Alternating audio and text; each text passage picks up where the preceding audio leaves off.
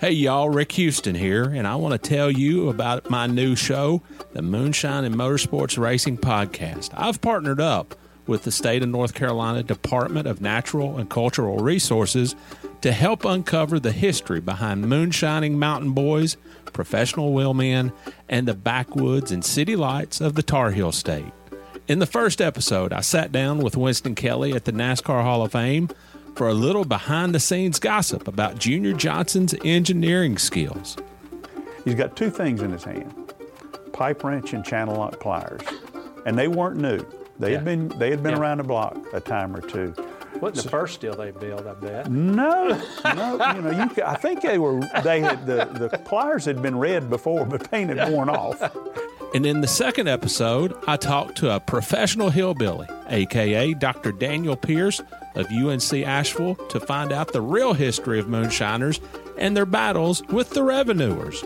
He wrote about one of his experience of trying to chase down this bootlegger in this souped-up car, and he complained that the government gave him these piece of crap, cheapo cars, and that were really no match, but he thought he was doing pretty good, and then the guy just hits it and just takes off and practically disappeared. But then the guy makes a bootleg turn and comes back towards him.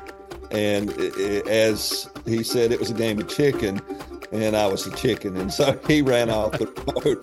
And actually, he was the guy who caught Junior Johnson at his daddy's steel when Junior got tangled up in a barbed wire fence. So check out the Moonshine and Motorsports Racing Podcast, available on YouTube, dailydownforce.com, and all of your favorite podcasting platforms. And be sure to check out my regular show on NASCAR history, the Scene Vault Podcast.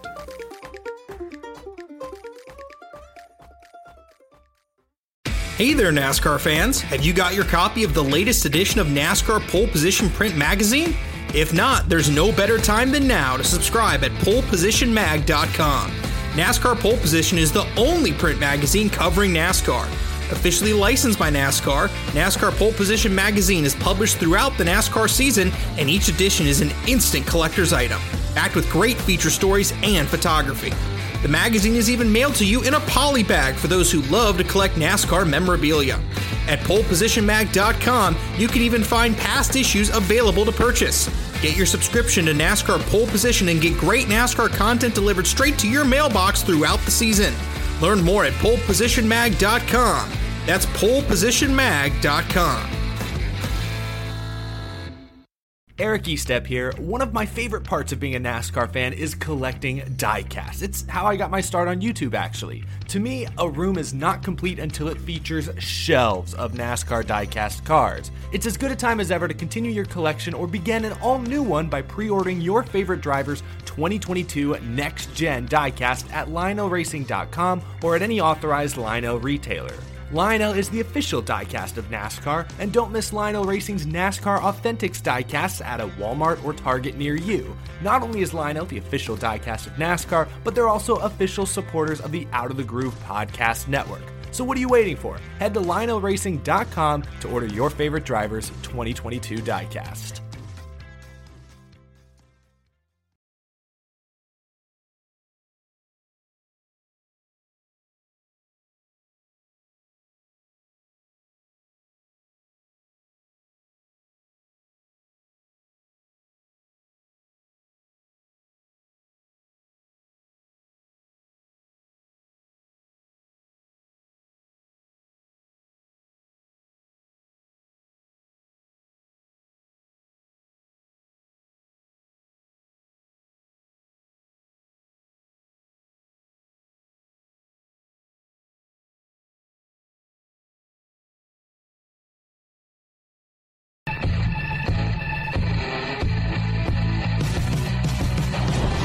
Trigger green.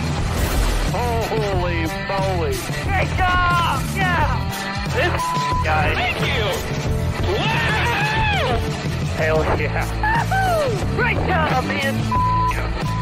Now we got a crash. Car spinning left and right. Buddy, let her rip. Rain like hell, baby! Come on! Oh my god, guys! Yes! Yes! Unbelievable! You guys are the best! Yes, yes, yes, yes! Oh, what a year! What's going on, guys? It's your boy Darian Gilliam, aka Black Flags Matter, back for another edition of the NASCAR Weekly Podcast on BFM. We have our usual panel, and once again, for only the second time on my channel, no guests today, but this is a good enough race to talk about just on our own. So let's get right into it. Eric, you start us off here. So, Gateway, the inaugural Cup Series Gateway race is officially in the books. I had tweeted some stuff about, people's expectations might have been a little bit too high, but now that has aged poorly. So, why don't you start us off? What were your initial thoughts on the Gateway Cup Series race? I'll go quick because I want to hear from the two people who are at the race this weekend. But on TV, and I'm sure you can speak to this as well, Darian, but on TV, the place looked packed. And Fox made good use of those wide angles of the crowd, not a space, not a glint of bleacher silver in the crowd. It was pretty gorgeous to see on that main front stretch, especially packed grandstands. They said it sold out 57,000 seats roughly. So that was great. The entire St. Louis market seemed to roll out the red carpet for NASCAR this weekend. They had driver autograph sessions downtown earlier in the weekend. They had the hauler parade right outside of Busch Stadium in St. Louis. They booed Kyle Busch's hauler. Yeah, I saw that clip. Yeah, who's a hauler? No, I know. I never seen that. But I thought the city really adopted the entire event and made it feel like a huge deal. We need more cities to do that. And I think a couple of drivers mentioned this, but I didn't realize till I looked at the map how close Gateway, the track, is to the city. Like, it's technically on the Illinois side, across the river, I guess, but it's still very close to downtown. It's right by the Cardinal Stadium, isn't it? Yeah, I mean, the Cardinal Stadium's like right in downtown. I think it's just across the river from what I can tell on the map. I think when we left the Speedway on Saturday, we went and actually checked out St. Louis, went and saw the Arch, went and had some barbecue. Literally, I think the first exit we got off of to be at St. Louis was right where Rams used to play. So that's kind of how in relation to it was. We went over Mississippi River and then boom, Rams Stadium. You guys are so lucky. See, I'm a diehard Rams fan, and even back when they were in St. Louis. So one thing I know about the city of St. Louis, they love their sports and obviously their motorsports as well. So yeah, but you guys were actually there, Danny B, Talks, and the Iceberg, aka Jared, Iceberg. Oh my gosh, I'm already messing up. Yeah, back to 2018 form already. But Jared, you start us off, man. Just what was your thoughts on the race, and what was it like in person? It was nice to get away, once getting into the track, get away from all the Cardinals crap outside. Go Cubs. So I was pleasantly surprised by all the racing this weekend. Gateway. Everyone compared it to Phoenix. I always kind of thought at the same time it looked a lot like New Hampshire with the racing, and I feel like it was like a mid to late 2000s New Hampshire race in the sense that there was good racing. You could move up the track. You didn't need to put stuff down. And, drivers. And no tinted windows this time to show. No tinted windows. No tinted windows. And what I like too is that, and I can't remember, I don't know if the broadcast brought it up, but I know that they brought it up in the media center about how Kyle Busch and Joey Logano were using different shifting patterns and different lines. They brought it up. So going down just to fourth and then back to fifth, or going all the way to third and then back up to fifth. And I thought it was pretty interesting that it really became a full-on driver's track during the race. And I was surprised just how good the racing was, because I knew going into it, I'm like, all right, if this is just a mid-race, I'll be happy. It should be a success. But the racing was good. Eric, like you said, the crowd was good for both races. It was good. They actually, unlike previous years, they opened up the turn 1 and 2 grandstands for the truck race. Wow. So it was I want to say, I think when we, doing the estimates, it was between 20 and 25,000 at the truck race. That's pretty good. That's good. That's really good. So it was, I gotta say, I was really impressed. The lines were about the only thing that was bad there, but the traffic pattern stuff was good. You could see the traffic during the tweet up, and it was actually moving a ton. There was no, Carmageddon. So it wasn't. I was impressed. So it basically wasn't Kentucky 2011. No, it was backed up, but it was moving. Better, way better than Kentucky, better than Nashville last year as far as traffic went. So I was originally worried about that because of the whole prepaid parking thing, but even then, like for the parking lot we were in, there was still a lot more parking spots available in that lot. At least I noticed. That's good to know. I know at Texas for the All-Star race, it took an hour to get out of the parking lot there. So if Texas is having issues with traffic, I think Gateway probably handled it as well as you can. Now, again, I don't know how it was leaving, because what we do is it usually takes me about an hour or more after the race to get all my videos uploaded I'm going to do. So by the time I'm out, the traffic's already gone anyways. But people did stick around after the race, though, for that concert. They didn't just leave immediately. Who was the Nelly. concert for? Oh, Nelly. That's right, because he's at well, St. that Louis. was Saturday, but after the Cup race, they had another one. I think it was Old Dominion was one of the highlight bands. They were all like bands that were like at their peak 20 years ago. Yeah, like Nelly hasn't been like, he peaked in like the early 2000s. It was cool. He's from St. Louis though, so that's why. It was cool though. Before, like, I got there around like about 10 o'clock. Actually, funny story. When I was on the way to the track, I called Danny. I had stopped, and I'm like, "Hey, I'm gonna be there a little late." And I'm like, I swear I have a good reason. He's like, "Yeah, what's up?" I go, like, this Ford. I don't know if it was a Taurus. I don't know what type it was, but I just remember seeing Ford. It blew its left rear right in front of me, and I had to like basically avoid crashing into it because it spun into the median and nearly flipped. Oh wow. So the entire day was crazy for me. You remember that clip at Texas, Darian, where like Biffle is like not spinning, and Junior's like trying to get around? That was me on the interstate next to a semi. But it worked out because when I got there, I actually got to walk over and pet one of the Budweiser Clydesdales. Oh yeah, they had them there on the straightaway. Yeah. Oh, it was awesome seeing them go by, and it's like you don't realize how huge they are until you see them in person. So that was really cool. But I got to say, I was really impressed by how the track put on a good show for the fans, how everything for the most part was laid out really well. Inside the track, like behind pit road, they had old different stock cars from the past. One of them had Winston and stuff on that. It's amazing they managed to get that by. But there was a Dale Earnhardt one. There was the M&M's Ken Schrader car, the 36. It was really cool to see. I was impressed. It wasn't Winston. It was a Ken Schrader skull car. That's what it was. Skull. Well, they had like the Winston stickers and everything. Like, and all, but I was surprised how they got all that by. And like, what was it you pointed out, Danny? It was like something like tobacco. On the back of the skull car, it said U.S. Tobacco. So literally sponsored by the U.S. Tobacco like legislation.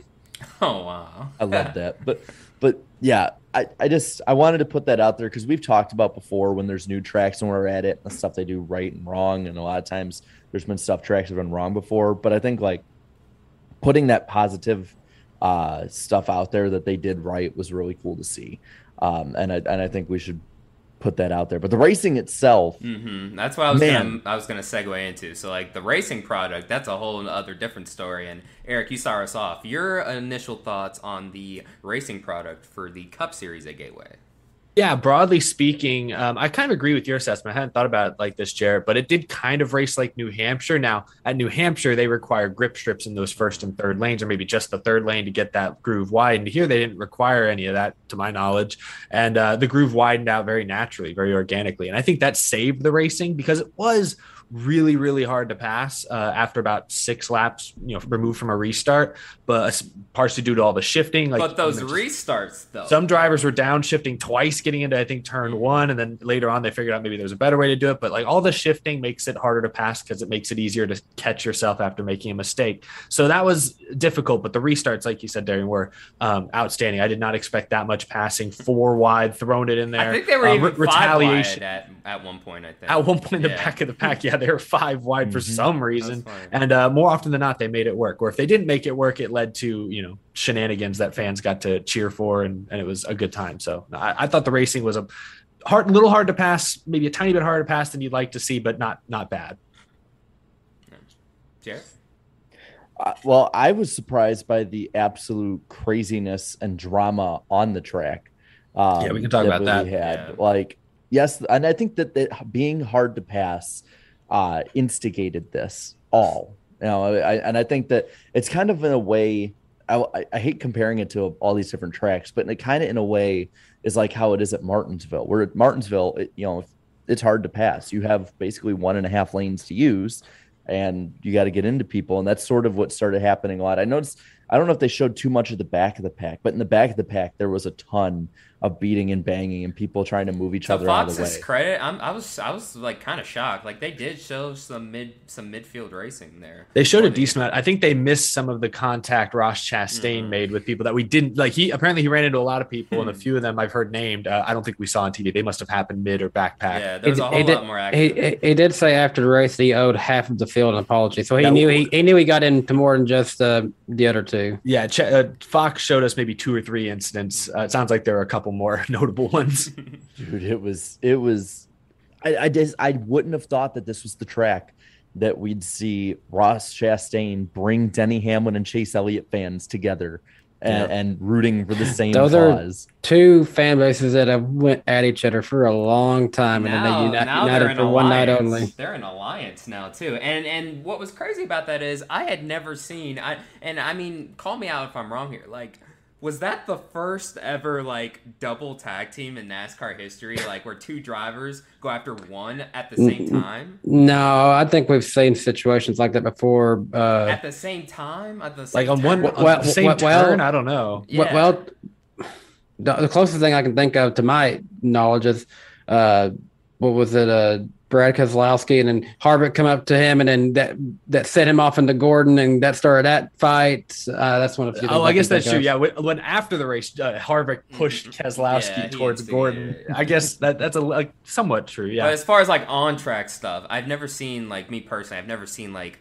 two guys in the same turn, 2 drivers try and just go for one. Like Chase Elliott got into him at first, and then Denny Hamlin was on the backstretch, just like trying to block him. And then I felt bad for BJ McLeod. Like he's just driving his own race in the back, and all of a sudden I think he came over to radio and said like those 2 need to like settle down. I'm not about this crap. But I'm just trying to run my race. It wasn't just like Chastain and like it seemed like a lot of the field was just getting into it like with each other. Like, and then Hamlin like saw Bubba Wallace get dumped by Stenhouse, and then he went up to he drove over to Stenhouse's car.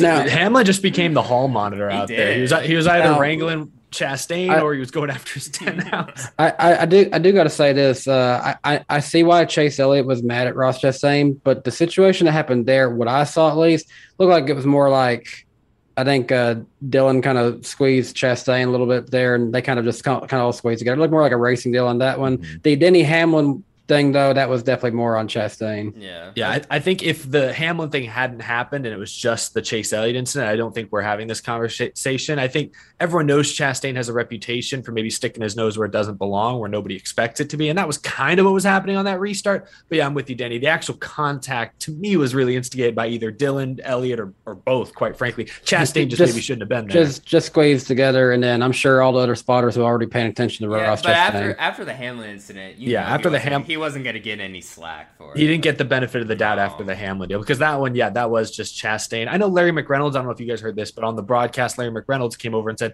just so you know, Chastain was hard on the brakes according to the SMT right before he hit Hamlin. So I don't think he intentionally tried to wreck Hamlin to the wall. I think he intentionally either chose to drive in really hard, or he intentionally tried to bump Hamlin because he had been battling for a long time, trying to get by, was getting frustrated. And to me, once you commit to making an aggressive move, whatever happens is on you. And so it was his fault that Hamlin got up into the fence and effectively had his day ruined. So Hamlin being mad at Chastain, to me, 100% justified. Now, we can debate this. Everything Hamlin did to Chastain throughout the rest of the race, I mean, did it go too far? Did it ever cross the line? I don't think it went too far. I don't think so. This is something we don't see very often is basically he sent a message. I mean, that's all he really did. People likened it to when I think Dale Jr. and Kurt Busch got into each other in 2000 at Rockingham, where like Jr. just stuck on Busch's bumper for 40 laps. It's basically the inverse version of what Hamlin did. And he didn't crash him. He didn't do anything. Chastain still finished 8th. Yeah.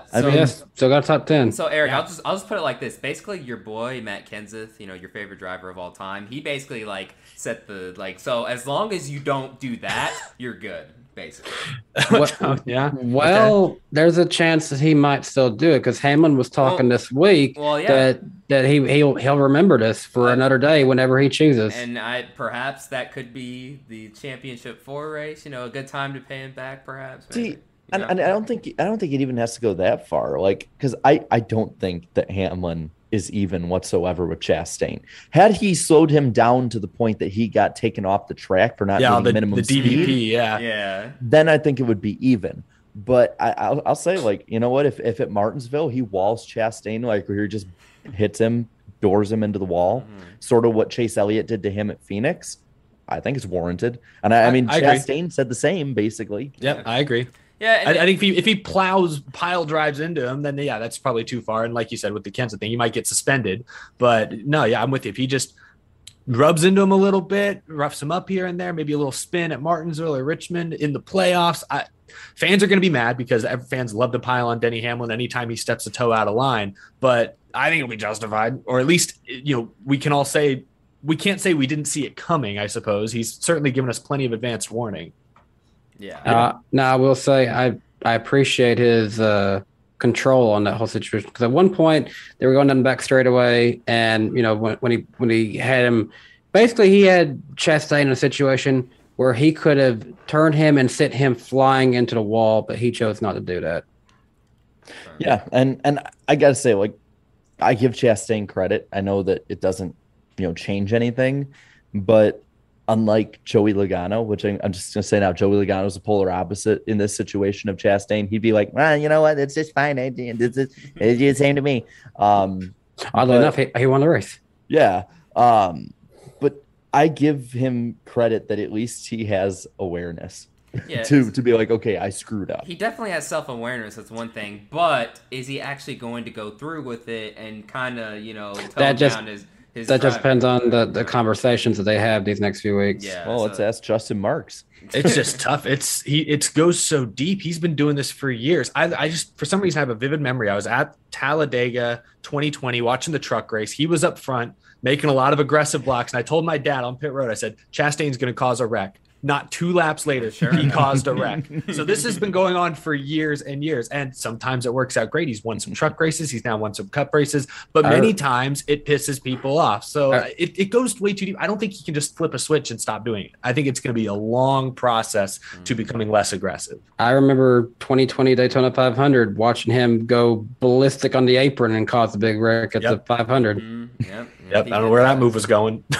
Yeah. I mean, like, I guess that comes from basically, like, he was the underdog. He was driving for underfunded teams for most of his career up to this point. And now, he had to basically claw and scratch to get that car inside the top 10 or top 15. And now, I mean, he's been doing it for years. Now you're with a top team. And it's like, well, I mean, I got here for a reason. So it's like, do I stop or whatever? So that's going to be the next challenge. It's going to get him some enemies like that. But also, that's how he won his first race. Yeah. I think, it looked like Bowman was going to cruise into that one, but if he hadn't hit Allmendinger and then he hit Bowman, he doesn't win that one. But also, if he just laid over and let Allmendinger push him around there, he would have lost the race. So yeah, but one of y'all mentioned Justin Marks a second ago.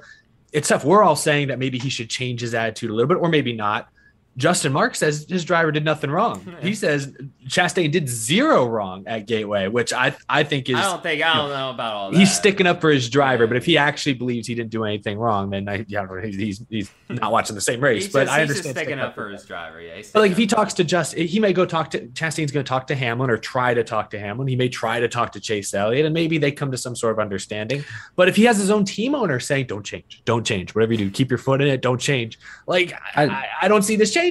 I mean, that's your team, that's your boss. I think what I saw Justin Marks essentially saying was more like, "Hey, man, look, we both own cars out here. Let's not go out of our way to wreck each other's cars." Yeah, let's wreck the other field's car. No, I'm kidding. No, we don't want to see wrecked cars. But yeah, no. But either way, absolutely entertaining. But amongst all of the chaos, though, we had a winner. Joey Logano once again wins another inaugural Cup Series race at a new track. I mean, second this year alone. Yeah. Mr. Inaugural, we can call him that. Last year, Dirt Bristol. This year, the LA Coliseum for the Clash. And now the inaugural Gateway Cup race. Is there other inaugural races he's won?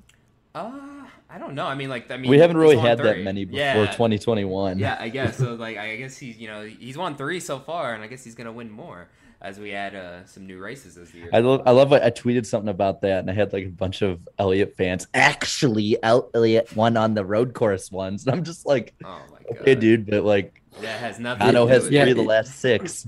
One time does not equal 3. Yeah. No, he won. Didn't he win 2 inaugural races?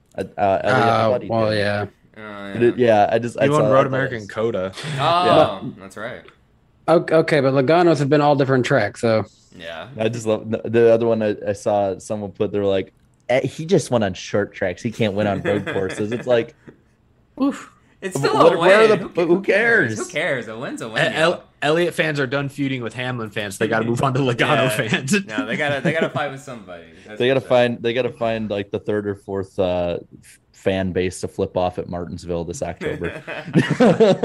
I'm just taking it a little. I will say this: during driver introduction this weekend, Logano, Kyle Busch, and Hamlin all received the most boos during driver introductions.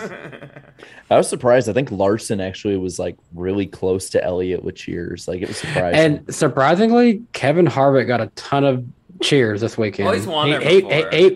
It's like he was very well liked there specifically for some reason. It's Bush Anheuser-Busch is there. Maybe that's why. It was corporate people. I don't know. I piped into crowd noise. I paid for that. Yeah, maybe that's got something to do with it. But like we talked about, the front runners so far. But let's talk about a specific a very specific midfield finish. Zane Smith was called in to replace Chris Buescher last minute. And he ended up finishing P17, the same number as the car he was driving. So, I mean, Zane Smith, for, coming in last minute for his Cup Series debut, really not only outperforms his owner, but, a large portion of the field as well. So, I mean, Eric, we'll start off with you. I mean, what were your thoughts on that? You can go ahead, Danny. What were you going to say? Yeah. I was just going to say it just kind of felt weird to even have a driver having missed because of COVID. We haven't seen that in – yeah. Did we see it at all last year in the Cup Series? I can't remember. It's probably like 1 or 2. Maybe, it might have been. I'm trying to think. I know Austin Dillon missed race, but that was 2020. Like the last one I remember was Jimmy and Austin Dillon. I don't remember any last year specifically. I don't know if there were any last year, but Chris Buescher will be back at Sonoma. It sounds like, so that's good news. Glad he's okay. But Zane Smith absolutely was impressive. He went into the weekend and was pretty honest. He wasn't going to go in and try to overdrive the car. He even said, like, I haven't earned the right to race like an asshole out here. Like, I'm going to go out, keep my car as clean as possible. I'm going to try and finish on the lead lap, run all the laps, and see what happens. This is an amazing opportunity, blah, blah, blah. And since that was the goal, I think he well exceeded the goal. He was on the lead lap all day. There were a lot of cautions that made it a little easier. But as you mentioned, Darian, he ran as well, or in many cases outperformed his boss, his team owner, Brad Keselowski. So a top 20 in an RFK car at, kind of a difficult short track with a lot of shifting, a lot of unknowns. That's extremely impressive for Zane Smith, who's the winningest Truck Series driver so far this year. And I think we know about his deal with Chip Ganassi that got nixed because they got bought, but he is on every Cup Series team's radar right now, every Xfinity Series team's radar. He is due for a promotion probably by next season. And this Cup Series tryout, albeit 1 week, 1 race at a new venue, I think was pretty impressive. I think that if people weren't paying attention to Zane Smith already, they are now. And don't forget, he had to overcome adversity in the race, too. He had that pit road. He got spun on pit road, yeah. He had that pit road. Maybe he might have spun himself. I don't remember. I think he either downshifted a little too early and spun, or he got clipped a little bit. I think he got bumped or somebody, but it might have been his fault. I don't remember the incident. I would say there's a good chance that the people at Ford and RFK are going to remember this and keep it on their radar. I don't know where Michael McDowell stands at this point in his career. I know he's been around for a while, but if he looks at retirement or anything last minute, Zane Smith could be a good option to go into that seat. And not to completely change the subject, but I wouldn't even limit it to Ford. If we're talking about Zane Smith's future, I mean, kid's a free agent. Money is money. Opportunity is opportunity. He's not loyal. We've seen Noah Gregson's change manufacturers. William Byron's change manufacturers. Haley Dingin's change manufacturers. These 20-year-olds, 18-year-olds, they're not really loyal to any one manufacturer. You go where the opportunity takes you, where you have the funding. So, I mean, we'll talk about Martin Truex later. Joe Gibbs Racing. That I wouldn't be shocked if we see Zane Smith potentially jump. He's been with Chevy. He's now with Ford. He could end up with Toyota in the next year or two. I wouldn't be shocked by that either. Yeah, definitely possible. Yeah, I would say, I mean, he could even be in the 17 next year because Chris Buescher is not impressed whatsoever. He's actually done a lot worse this year than he did last year. Yeah, I thought, when he first signed with Roush Racing, I'm like, okay, he's going to leave, Brad Doherty's team. He'll probably do a lot better here, but he just hasn't. And then he was a playoff viable driver last year. Yeah. Like at this time, won that stage at Miami. At this time last year, Chris Buescher, 14 races in, of course, not 15 because of everything. But if you compare 14 races in last year, he was 14th in the playoff grid. He was well in there. And then, of course, he didn't get a win. Other guys did whatever. But it's like now you look at him and he's an afterthought. I mean, he's basically running, in the 20s every week. So I wanted to look this up just to be sure. In fairness to Chris Buescher, he is performing better than Brad Keselowski in the same equipment. And I think you could just argue that RFK has completely missed it with the next gen to start the year, and the cars just aren't as good as last year. But yeah, I mean, to your point, he hasn't impressed, but I wonder if there's nothing there to impress with. I don't know. I would try with the younger driver. You see how Zane Smith did this week. He ran just the same as Chris Buescher did with less experience. Yeah, I'd say give him a shot. I mean, at this point, Buescher's kind of at this point a journeyman driver, if anything, whereas Zane Smith is someone who's proven himself in the Truck Series and had a deal lined up in the Cup Series before. I guess I just look at Zane Smith. Maybe I'm bullish on Zane Smith, but I feel like he can get a better deal than Roush. Oh, he could. That's what I don't think if I'm him, I'd settle for a Roush Fenway ride, given what we've seen this year. But maybe if that's all that's available, yeah. Sure, now, I saw somebody comment on one of my tweets after the race talking about, damn, that Zane Smith start was just like, it kind of reminded me of Matt Kenseth's debut. I'm like, whoa. I'm like, bro, no, Matt Kenseth's debut, like when he drove Bill Elliott's 94 at Dover, and I think it was 1998, I believe. He finished in the freaking top 10, and he was running sixth. He was running P2 at one point. Yeah, I'm like, top 5. It wasn't up to that level, but it was still a very decent, for the circumstances. Oh no, yeah, Zane Smith's great debut, not Matt Kenseth level. Let's just end there. They just had the 17 nostalgia. I think that's what. Yeah, for sure. But speaking of the point situation, though. The playoff cut line. So all of these drivers are within one race of each other. 11 races to go before the playoffs are set. In P14, Christopher Bell plus 57 to the good. P15, Eric Almirola plus 8. P16, Tyler Reddick plus 2. 17th, Kevin Harvick minus 2. 18th, Eric Jones minus 26. And finally, Austin Dillon 19th minus 29. So Eric Almirola, Tyler Reddick, Eric Jones, all having spectacular runs during the race, really has busted this wide open again, too. I mean, like, it was looking like a couple of guys were looking to run away with it, but it's wide open again. I know our chat has to be very happy about Harvick being 17th right now. As much as our chat doesn't like Harvick most of the time, they have to really be excited about that. But also, I mean, it's like, whoa, like Stewart-Haas Racing, man, like this was supposed to be their year, like, their comeback year and stuff. And like, granted, like I feel like most Cup Series teams would love to have 2 or 3 of their cars, competing for a playoff spot. But based on Stewart-Haas, based on their past seasons, this just. They're just not totally back yet. I'll put it in perspective. The last time Kevin Harvick was outside of the playoff or chase, was 13 years ago. Like there are kids watching NASCAR and probably watching this show who weren't born the last time Harvick was actually in real danger of missing the playoffs or chase. That's crazy, man. That's crazy to think about. And again, he hasn't won in quite some time neither. So. No. I look at the people behind him. Even like he's 17th. He's already out, and the 2 guys immediately behind him. Eric Jones had a shot at winning this race. He's on the come up.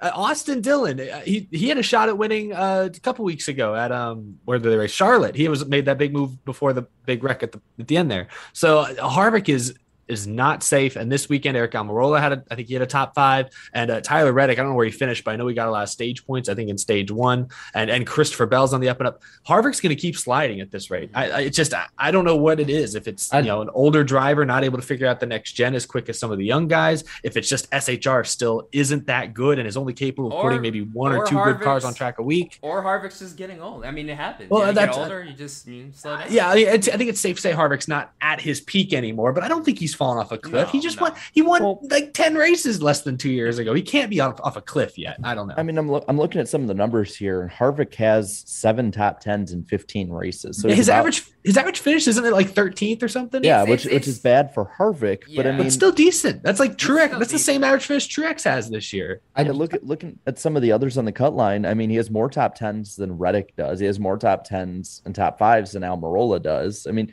everyone aside from Christopher Bell on that cut line, he's outrunning. It's just that he can't close it out at this point. I see. My thing is, I still don't trust Eric Almirola. I know he's +8, but he's getting he's rising up because of the misfortune of others. Like, it's not because of his own performance. I know he did well this week, but this is like a first in a while kind of thing. Yeah, like he was running in the top 5. I was like, whoa, is that right? Like, he's not the first car lap down. Like, he was running inside the top 30s for. I think it just fits into his driving style is all. I mean, we saw him obviously win New Hampshire last year, so I think it's just one of those that just fits him better. Yeah, I just going back to Harvick, because I mean that's the big name out. I mentioned Jones and Dillon, but there's even guys we didn't even mention. Suarez is like 20th, 21st in points, and he's capable of winning almost any week, it seems. Bubba Wallace, watch out for him. We got 2 more super speedways before the playoffs. Michael McDowell has been really good lately, and we've got like 4 more road courses before the playoffs. So and 2 super speedways. I think Harvick's going to have to win a race to make the playoffs. And honestly, I think the same could be said about Eric Almirola, Tyler Reddick. Maybe he sneaks in if he can finally start to close some of these races out. He's had the speed, but I don't know. It's just, as someone in the chat said, we said the same thing about Jimmy Johnson in 2018, that there's no way he could fall off a cliff. That suddenly, apparently he did. I don't know. Maybe Harvick's gone down the similar path. I don't know. I'm not going to say, I'm not going to rush it. That's the chat saying that, but it just also feels like we might be at the point where SHR needs to cut the ties with Ford. Because when they cut ties with Chevy, I feel like they were still good with Chevy. All their cars, aside from Danica, all their cars were winning.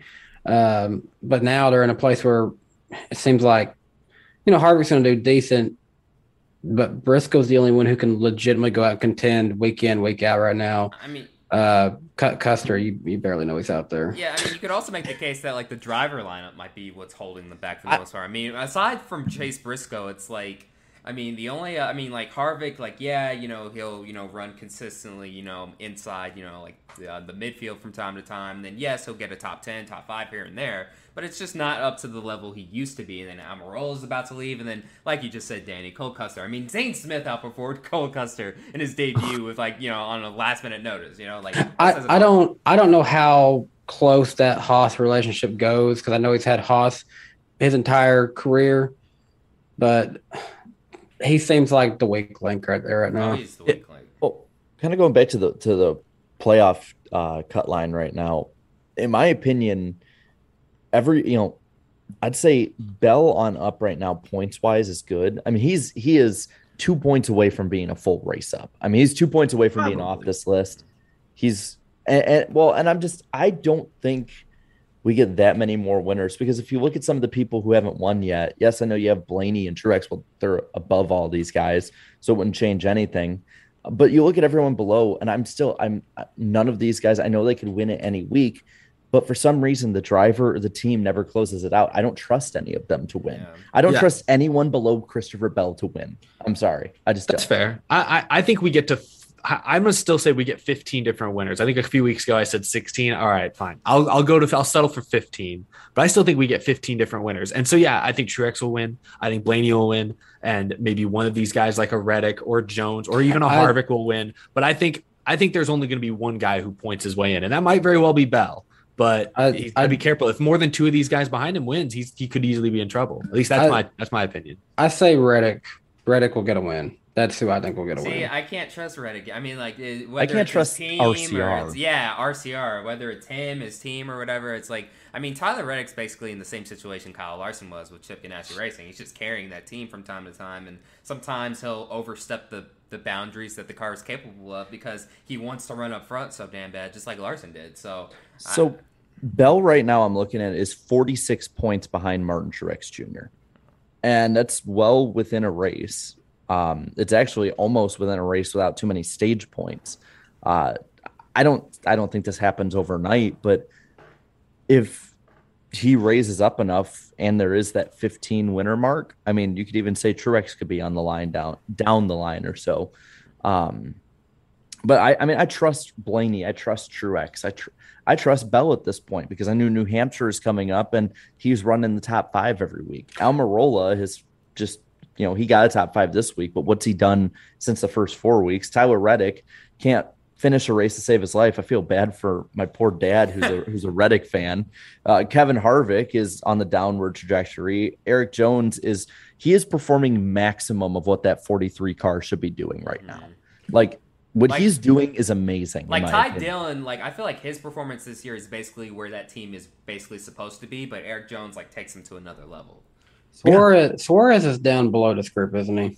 Just making sure. He's 60 points out, which is over a full race. So he's also someone we know that Trackhouse can obviously produce race-winning cars. So you definitely have to keep him on your radar. And with the extra seat time he's going to get this weekend, we'll talk about that more a little bit later. But with that extra seat time, he could be dangerous this weekend. I just think Suarez has been within a lap of winning a race this year. Austin Dillon has been within a lap of winning a race this year.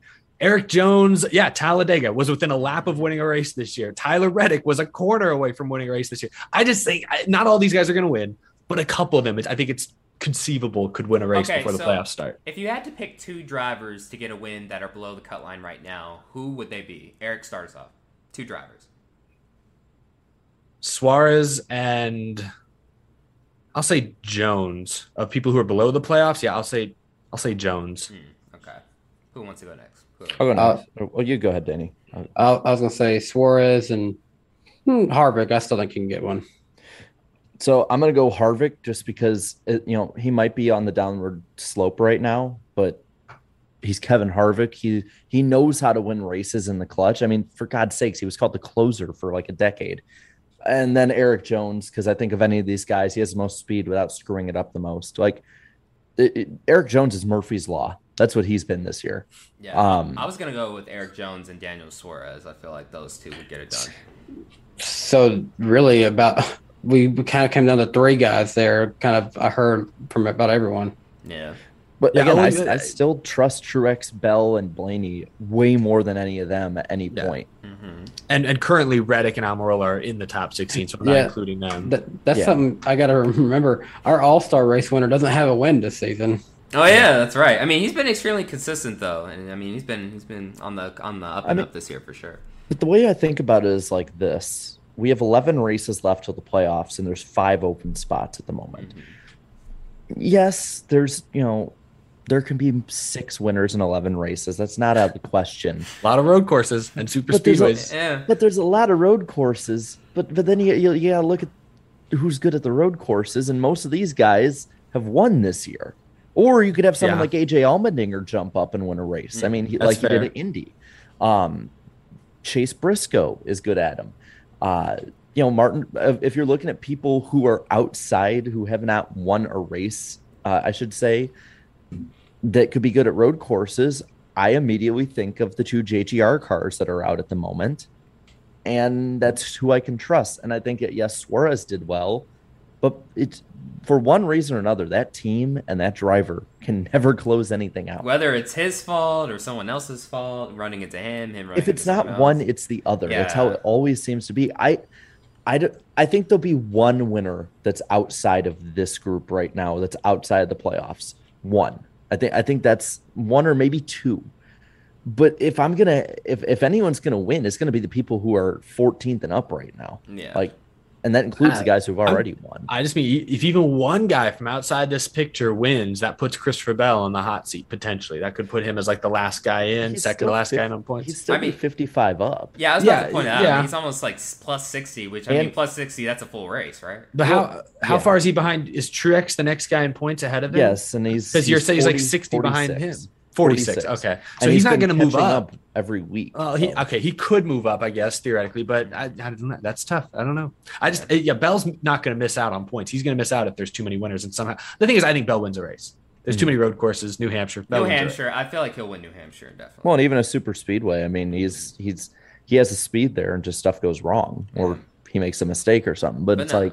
These final 11 races, man, they're going to be chaotic for the final playoff seedings. I mean, so basically we have 2 super speedways, you said, and 4 road courses. Yeah, we have 6 wild card races. Yeah, so 6 wild card races. So. But I would only call the super speedways wild cards. Yeah, I'd actually say intermediates feel like bigger wild cards than road courses right now. I'd say Michigan would be a bigger wild card. That's a big wild card. That's going to be interesting. I can't wait to see the Michigan. I'd watch for Jones at Michigan. Pocono. Oh, too, yes. One other name, just because we have a few super speedways still, I wouldn't rule out a Justin Haley as good as he is on super speedways. Oh yeah, Justin Haley. Oh yeah, Harrison Burton isn't going to pile into a wreck for once. And Brad Keselowski won this race. Let's not forget about Brad. Don't forget about him. I actually got to say, I'm looking at the standings right now, and they only showed a top 29 on the NASCAR app. He's actually climbed to where he's visible again. There we go. He's 29th and has 200 points. See, that's the thing with this next gen car. There's just so many good drivers that have yet to win still. But I mean, like, you just don't know if they're going to win. I just think the where we're at right now, if you watch the way the season's gone, Penske and Gibbs right now. Yes, I know Hendrick has been consistent, but it's like Penske and Gibbs are the ones who are getting faster as the year goes on. And I know that Hendrick is still fast. I'm not discounting that. But when you look at those 3 teams, you pretty much have everyone that's already in either on wins or points. I think those are the guys who are going to get the monopoly of the wins in this. I don't want to be a Debbie. I want there to be 17 winners. That's what I want. Yeah, 20 winners. I'm not gonna get too worried and say like, oh, Hendrick's losing it, because how many times have we seen Hendrick kind of just slow down in the summer and pick it up by the playoffs? I'm not too worried about Hendrick. This weekend at Gateway was their first bad race of the year.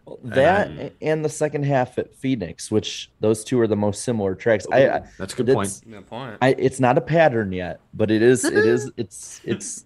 There's 2. If they're bad in New Hampshire, that's a pattern. Yes. Fair. So I think New Hampshire, if you're a Hendrick fan, is one of the most important races of the year. I think Jarrett pointed this out. I think this is the first weekend where not a single Hendrick car made a top 10. I was wrong about this. Phoenix was the only other one. Yeah. I'm like, interesting. Yeah, we'll see what happens. And you know who was fastest in both those races? Ryan Blaney, Joey Logano. Those were the ones Penske cars across both races were the 2 that were the only ones who were really fast in both of those. So Austin Cindric will be your 2022 series champion. It has to be a Penske car. Sorry. I'm sure we could talk about this all day. I feel like we should probably move on to talk about that, because we got 2 other races. Yeah, we still got 2 other races to talk Good about. point. But before we move on to those 2 races, let's go over the ratings from this past weekend. So the Cup Series race at Gateway turned in a 1.47 rating in total, 2.5 million viewers. Just a little over. It sure beat the crap out of IndyCar. Yeah. We'll get into that in a little bit, but head to head. But to compare it to the Sonoma race from last year, which was on the same weekend, it also had basically damn near 2.5 million viewers. So it was pretty close. But for this weekend, there was 516,000 in the key demographic, which is up 20%. So 20% of the audience. No, it's not. It can't be up from anything, Darian. I'm sorry. 20. I'm sorry. It represents 20% of the viewership. Sorry about that. Yeah, not up 20%. And kind of looking into the other ones, I want to point out, it's like I put this in here just because of how similar everything is. Xfinity had 23% in the key demo with 824,000 viewers. And HRA and Trucks basically had the same with both, with 21%. IndyCar had 27%, but that was only 94,000. And like Danny alluded to before, the funny thing about IndyCar is that Cup qualifying got better in the key demo than IndyCar did, with 96,000 viewers, with less overall viewers at 325,000. So it's interesting to look at, but I think like I put this, I really wanted to talk about this and kind of put it in here because it's like, it's not just a NASCAR, I guess, problem, if you want to call it that, with the key demo not being as high as other sports. It's like motorsports in general, if you're not Formula One, is in the same vicinity. But I was surprised. I was surprised that how low the Xfinity ones were, even if it was around 824,000, because Xfinity's actually had a really good year. They've had like most of the races over 1 million viewers so far, which is not normal. So, but overall, like, it's pretty interesting just to look at that overall, though. I think part of what helps Xfinity is all the names that are being made and the emotions we're seeing from guys like your Gregsons, your Ty Gibbs. People have more reason to want to tune in for these hot shot young guys they're hearing about. And I feel like we had a pattern a few years ago of a lot of like one and dones in Xfinity. Like William Byron, I think, only ran 1 year. They're actually staying for more than a year now. Now Gregson's been there for like 3 or 4 years at least now. Brandon Jones has been there for who knows how long. Allgaier. We saw Cindric have a lot of years there. Briscoe, Ty Gibbs, Custer. He'll be back next year. It's already confirmed. Well, it's not confirmed, but that's their hope. Yeah, that's what they hope. But yeah, even Ty Gibbs, this is kind of his second year almost. So yeah, I wouldn't say confirmed. If something opened up in Cup, he's their go-to guy. So well, I think if something opens up in Cup, that's not guaranteed. But also, let's give some credit to let's just say the 34 of Jesse Iwuji's finally to increase that. Yes. We'll get into that later. His whole weekend. We'll get into that when we talk about the Xfinity race. We'll get into that. Noah Gragson is a fan of him. We'll get into that more, but really quick, let's move on. We are now at that point in the show where it's time for the poll, the famous iceberg poll. Don't worry, Eric. He toned it down. I was scared. Yeah, don't worry. I'm not going to do it that loud. But yeah. How many episodes have you been doing this and you're just now scared? Last week was I know. wild. I did it really loud. Yeah. I'm sorry about that. But yeah, my ears hurt. But yeah, looking at the poll this week, we didn't get a new record, but it was actually really high for just a normal cable race. Just over 16,000 of you voted on this poll. 24% of you said that it was a great race. 54% said it was a good race. 15% said average, and 3 apiece for below average and bad. Net positivity was at 78% for this race. Net negativity only at 6%. Looking at the first comment, this one was from Spencer5478. He's actually a member of the channel. And he said, well, first of all, positive or negative? Positive. He said, I forgot, was this the Enjoy Illinois 300 or the Beef It's What's for Dinner 300? Because on stage 2, man, so much chaos, so much madness, and so much drivers mad at other drivers. Love it. So yeah, positive. Positive. Yeah, it was right. Finally. And then let's go right. Optimism. I don't know why, but I wanted to say it like that. Escalator. Yields. 2 weeks in a row, SpongeBob references. So kind of looking at these, the high voted one here, the highest was from Sebastian Goldfish. It's an interesting name. Yeah, I like that name. Wonder if he's an Allmendinger fan. Said pretty entertaining race. Hard to pass, but I felt like it worked well. Definitely want to see them continue to race at Gateway. Chastain versus Hamlin/Elliott was quite the show, and I'm glad to see Zane Smith have a great run in his debut. Give him a ride next year, Brad. Or someone give him a ride. Someone, a good team. A good team. NASCAR Mobile 48 says this has to be the best race on a somewhat short track. Better than Phoenix, Martinsville, and Dover. I thought Dover was good. Dover was great. It was great, I thought. Dover was very good. I still might give this one a slight edge, but they were close. I think this one's better, but Dover was good. Yeah. Racing Aerials. We follow each other on Twitter. It says, expected a mid-tier race, but man, what a show. The Chastain drama is a storyline that's going to follow all the way to the Final Four in Phoenix. I am so pumped. Let's go. Let's go. Speaking of let's go a little further down and see some of the ones that weren't as high voted. Daniel Schell says, next-gen car is saving the 1.5 mile race. Well, it wasn't 1.5 miles, but it was still a really good race. Yeah, it was a good race, though. First Last is proud of Ryan Blaney and happy Logano got the win. That's wow. That's the first time I've seen, like, wow, you don't see that too often. Someone saying, I'm happy Logano won. Wow. Our chat is very positive today. Yeah, they're very. Until I found this one from DBab2, who says, once you got 10 or so laps in to a run, passing was non-existent.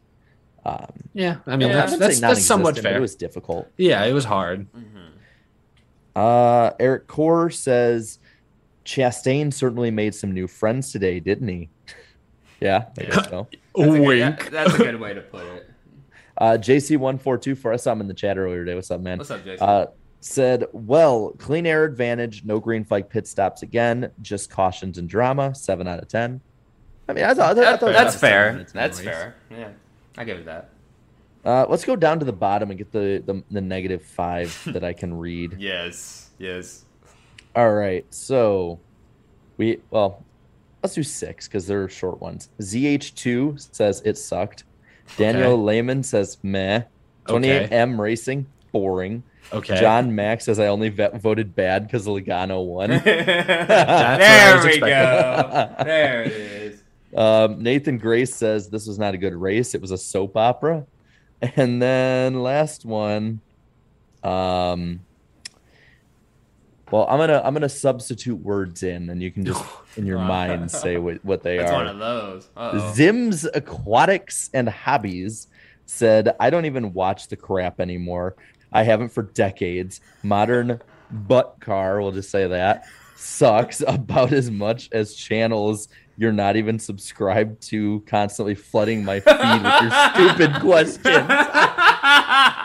Hey, someone must have watched a few NASCAR videos in their search history. He's saying how much he hates our channels because they flood his feed, and I'm like, but I'm saying they wouldn't flood Google is a very they have a very sophisticated algorithm. This man must have watched some NASCAR. You've seen videos. some of our stuff, and it keeps popping up on your feed. Yeah, just because you didn't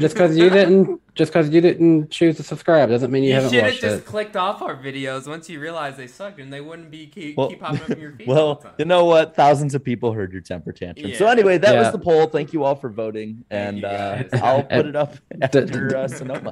The chat saying ratio.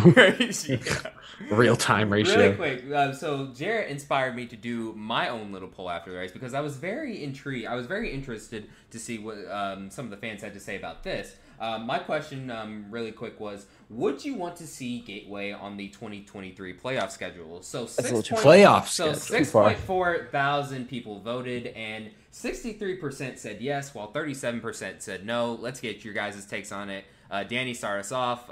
Too soon or yes? Playoff track for sure. Nah. I don't think so. Whoever wants to go next. I'm gonna say no, and I'm gonna give a couple reasons here. One, we need more time. One race should not set this up. Two, it's gonna have to be earlier in the year because even though it is further south in Chicagoland, still being in Illinois where it is, weather's gonna be a factor. And three, it also would have to be very early in the playoffs because if it goes head to head with, for instance, the Cardinals in the playoffs, that as much as I can't stand the Cardinals, I will acknowledge that they are huge in St. Louis. They own St. Louis, basically. So that came at a time where there's nothing going on there. So it was good city planning, I gotta say. They did a good job with that. My mom brought that up to me. It's like, they played the Cubs in Wrigley that weekend. I'm like, that's right. Yeah. I would say yes, only if it replaces Texas, which I don't think is realistic. Yes, that's every and the Texas race, to your point, Jarrett, is in late September, which I think you could run a race at Gateway in late September, and that's before Major League Baseball playoffs begin. So maybe that would make sense. See, I'm a little biased here because, growing up a diehard Rams fan, I was a big fan of them when they were in St. Louis growing up, and they never made the playoffs. So I figured, having a NASCAR playoff race, it's a good way to at least give the city a playoff type event again, I guess, because they didn't have it too often. But no. In all seriousness, after the race we saw and after the sold out crowd, a playoff race there would really intrigue me because I feel like this track would kind of be perfect for it because, granted, yes, it is a track that is hard to pass, but, when guys really are desperate to pass, they're willing to do whatever it takes, ergo Ross Chastain, So I feel like if it were to be like a cutoff race in the playoffs, it could be interesting too. But yeah, I mean, if I were to put it in the playoffs, yeah, Texas, you're gone. I think I just got to see how that crowd look next year. Yeah, I'm kind of the same way this year with Nashville, because both of these races were in. Well, Nashville doesn't have the location that Gateway does in terms of how close they are to the city, but they attracted two big metropolitan areas that haven't had NASCAR in a long time. So I'm curious, how does Nashville look this year, and how does Gateway look next year? I love this comment from Denny Delivers. He says, I just realized that this year's Texas race is on my birthday. Oh, my condolences. If I was you, Denny Delivers, I would just go do anything else for your birthday. Yeah, go do some go-karting and stuff. It'll be a much better racing product in Texas. Better racing on that track. Yeah, better racing there. But anyways, moving on, let's talk about another race, the Xfinity Series race at Portland. Their first time at Portland in decades. It had been quite some time. Now, I didn't watch the race live. Me and IDK Player, I did. We were working. It was fun. We were both working the Fairground social media. But from what I saw on social media, Jared, since you said something, I mean, talk about their race. I mean, there are some very interesting moments. So it was really a Jekyll and Hyde race, whereas the first half of the race was raining fully, Ty Gibbs dominating. You kind of just knew what was going to happen. And the broadcast focused a lot on the front. They did focus on all the spinning and stuff. A lot of spins. And we'll talk about him in a bit. AJ Allmendinger went down the lap really quick. Like, it was not great. And then the second half hit with Jesse Iwuji hitting Ty Gibbs. And everything just went to hell. Oh, man. And it was a beautiful disaster. Is it time though? Like let's talk about this real quick. Is it time for NASCAR to step in and be like, "Hey, Jesse, look, dude, it was time after Las Vegas." But they're not going to, because he's a fan favorite. He has Emmett Smith with him, and he was in the military. Yeah, he won the fan vote. Remember this, gentlemen. Oh yeah, he's the most. He was undefeated in fan vote. That's crazy, bro. Don't you know he is more popular than if he could just get a ride for the All-Star Open, man, he'd be in. But they're not going to do anything unless like it goes way past what it did. But it's like this dude's dude's 3 laps down, like 21 laps into the race. I want to say this full stop right now. I like Jesse Iwuji as a person. Oh, same. Nice guy. We've had him on the show. I remember season 1. He was one of our first guests we ever had on the show. And stuff, he is a great man, and I think he has a place in NASCAR. It's just not behind the wheel of a car or truck or anything. Honestly, Kyle Weatherman. I mean, he's been in that ride. I mean, he pushed it to a top 15 at one of the tracks this year. I would like to see him do some more races with them. But yeah. That's what shook things up, because then Ty Gibbs got into Noah Gragson. Who else did he run into in that? Who else? Everyone. Yeah, he ran into a bunch of drivers, made some enemies, as he's prone to do. And then fell back in the pack. I saw Sheldon Creed gave Buford the bird. Yeah, double bird. Good stuff. Yeah, there's a huge pile. I mean, there's a few huge pileups going into that turn 1 chicane, but I don't remember on that one that was especially bad. And I think Creed ran into like Austin Hill or somebody, who then he got piled in by Buford. I don't know what happened. I was a little surprised he was so mad at Buford, but yeah, he was. I do got to say, though, in defense of Jade Buford, he was benched for a little while because of a lack of performance in that 48 car. And then, of course, they got some other drivers in there. Tyler Reddick won a race for that team. He actually didn't do too bad. I think he kind of used some of this time to kind of maybe improve himself a little bit. But AJ Allmendinger wins the race. Hey, Jared, you were right. Finally, in the points, you were right again. Good job. At the media center, he saw how bad he was doing. He's like, I'm done. Well, yeah, because he wrecked like coming to the green practically at the beginning of the race and was way back. But a lot of cautions, got back on the lead lap, got back in contention, and he is just a tremendous road. When his head's on straight, which sometimes it's not. I think sometimes he's over emotional behind the wheel, makes mistakes. But when his head's on straight and he is focused, he is unbeatable in the Xfinity Series at road courses. And colleague racing, I had said last week on the show, I was like, hey, what's going on? I mean, like, yeah, they're running their Cup team. Might have taken some performance out of that Xfinity team, but they're back in victory lane again. So, hey, maybe they're moving in the right direction once again. And looking at the way they finished, attaboy to JJ Yaley finishing P8. Mm-hmm. And and that, like, you know, I think he stayed out on slicks too. Wow. So good on him. He actually in the last lap was running in the top 3. Remember, he is a dirt guy, so I mean, if somebody were to handle slicks on a wet track, it would be. Listen, it was so funny that one restart when like the first 8 cars made the corner and then the entire field just completely missed it. I saw they were racing at ARCA too. There was an ARCA clip that was similar. A couple of other attaboys to give out. You know, Alex LeBay getting 10th place in this one, and Myatt Snyder and Jordan Anderson's car, for what that is, getting second. That's amazing. Yeah, they won a stage as well. Yeah, that was cool. Doing really Andy Lally ran pretty well up at the front too. Like there was like the second half of this race, it was just like a lottery. Like Scott Heckert got 13th in the 5. Mm-hmm. Like it was very much a demolition derby. It was completely insane, but it was also memorable. One other, my last attaboy. So Gray Galding was put into the 6th car, and he finished 36 out of 38.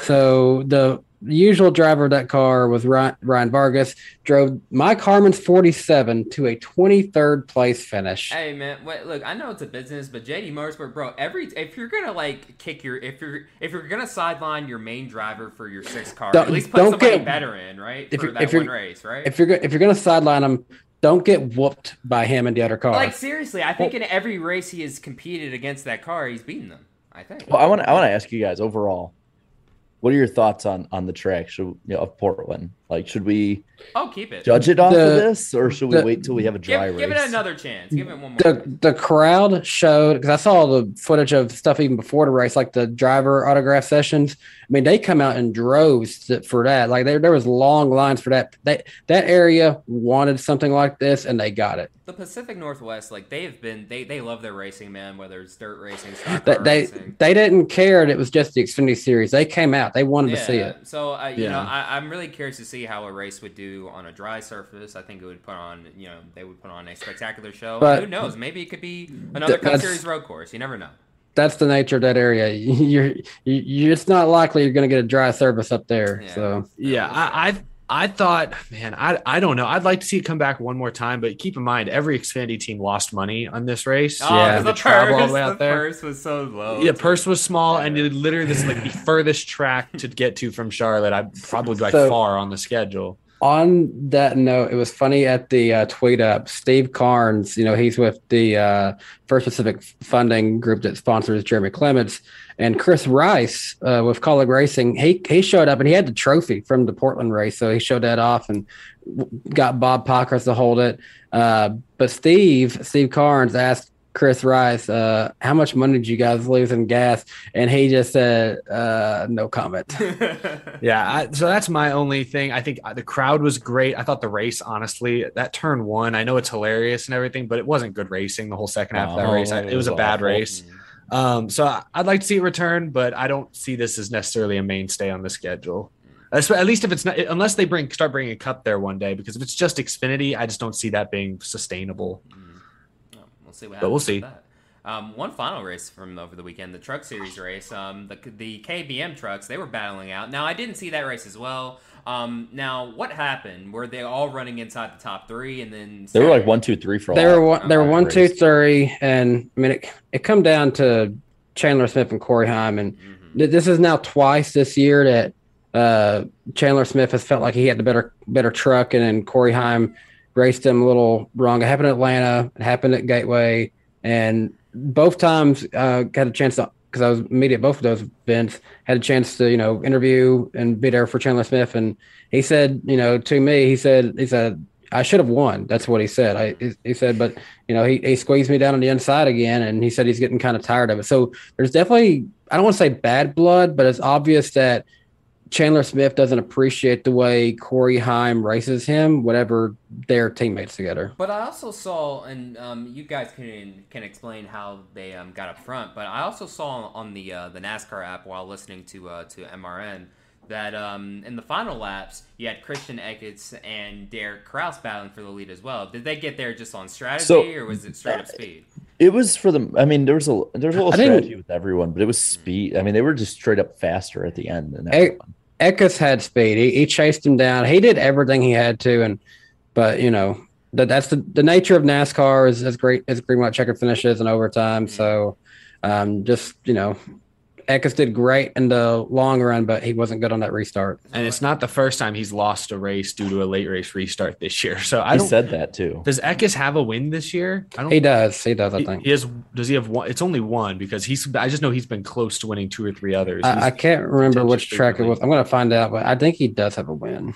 I do know it was a lot of young guys at the front late, and then I think Johnny Sauter part-time schedule was like 5th. And I'm like, I still forget he races every now and then. Jeez, honestly, Stu Friesen got top 5 too. I'll give him that. Sorry, Eckes does not have a win. He was close to winning Texas. That's what it was. Okay. He's been close to winning a few. Yeah. So I wasn't sure. I knew he a lot of heartbreak this year, but I know we want to give this guy a shout out. He was also one of our first guests on the podcast, but Raja Karuth in a competitive truck, probably his first. Big 3 series in a competitive ride. He ran, pretty well and ends up finishing 11th. I believe. I said, hey, watch, he might run inside the top 10. He ran in the top 5 for a lot. So it was confusing at the end on the board, and all the other media people was all saying, "Hey, good job on the top 10," because we all thought he had a top 10. He was listed as 10th. But then after the race, he was corrected to 11th. So I don't know what happened there exactly. Still, it was just a scoring error. A very impressive debut, though. I mean, did what he had to do. Yeah. Stayed out of trouble for the most part. Or he had a spin, but he was able to, still get a decent finish. I want to say this though. Like he was like, "Oh, it's just the truck. It's truck." Dude, give him some credit. Like you wheeled that thing. Well, I mean, I guess in his defense too. I mean, he has certain expectations too. I mean, that truck. First start. He went sliding. He went sliding in a turn. He could have been wrecked, and he routed back to nearly a top 10. Well, you know what? Hey, he's a guy. He expects to run up front in anything. I guess. So I guess for the truck series, he's like, hey, I got to run up front. So. And I see in the chat too, and this is right. Deegan did run competitively. Yeah, she actually raced. She wasn't just. Yeah. She was up there because of strategy. I will say that, but she actually was diving below people. She was actually racing in different lines.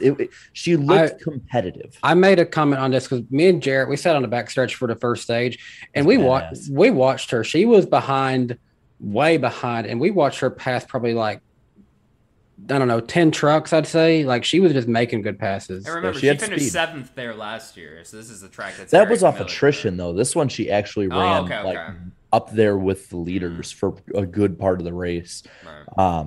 But yeah, the ending of the race just shuffled everything. I mean, that's the truck series. Now, one final thing too, and really quick before I talk about it, obviously congrats to Raja on a very impressive debut and Corey Heim on the win, but. Another guy we've had on the show, Carson Hocevar, involved in a very scary last lap crash. The safety crews, it took him a little while to get to him and stuff. Seeing some debates on there like, oh, well, you should have left the window net up, should have put it down, blah, blah, blah. Either way, he basically, has he revealed what exactly he is hurt so yet? Not the injury itself, just sort of what is going on with it. It's believed it's something in his leg, foot, don't know what it is, but because he was you heard on the radio he was favoring his foot. He said he couldn't really move his foot, but he did announce today that he intends to start this weekend's race, and it sounds like Daniel Suarez is going to essentially hop in. Maybe he might not even take a first lap. It might just be, I don't know. He'll probably do one lap. He has to take a lap. He'll take a lap, park it. Daniel Suarez will hop in the truck. Okay. Yeah, no, we haven't gotten a super clear update on Hocevar's condition, other than we do know he's going to at least attempt to start the race this weekend. He said it's been reported that's an ankle injury.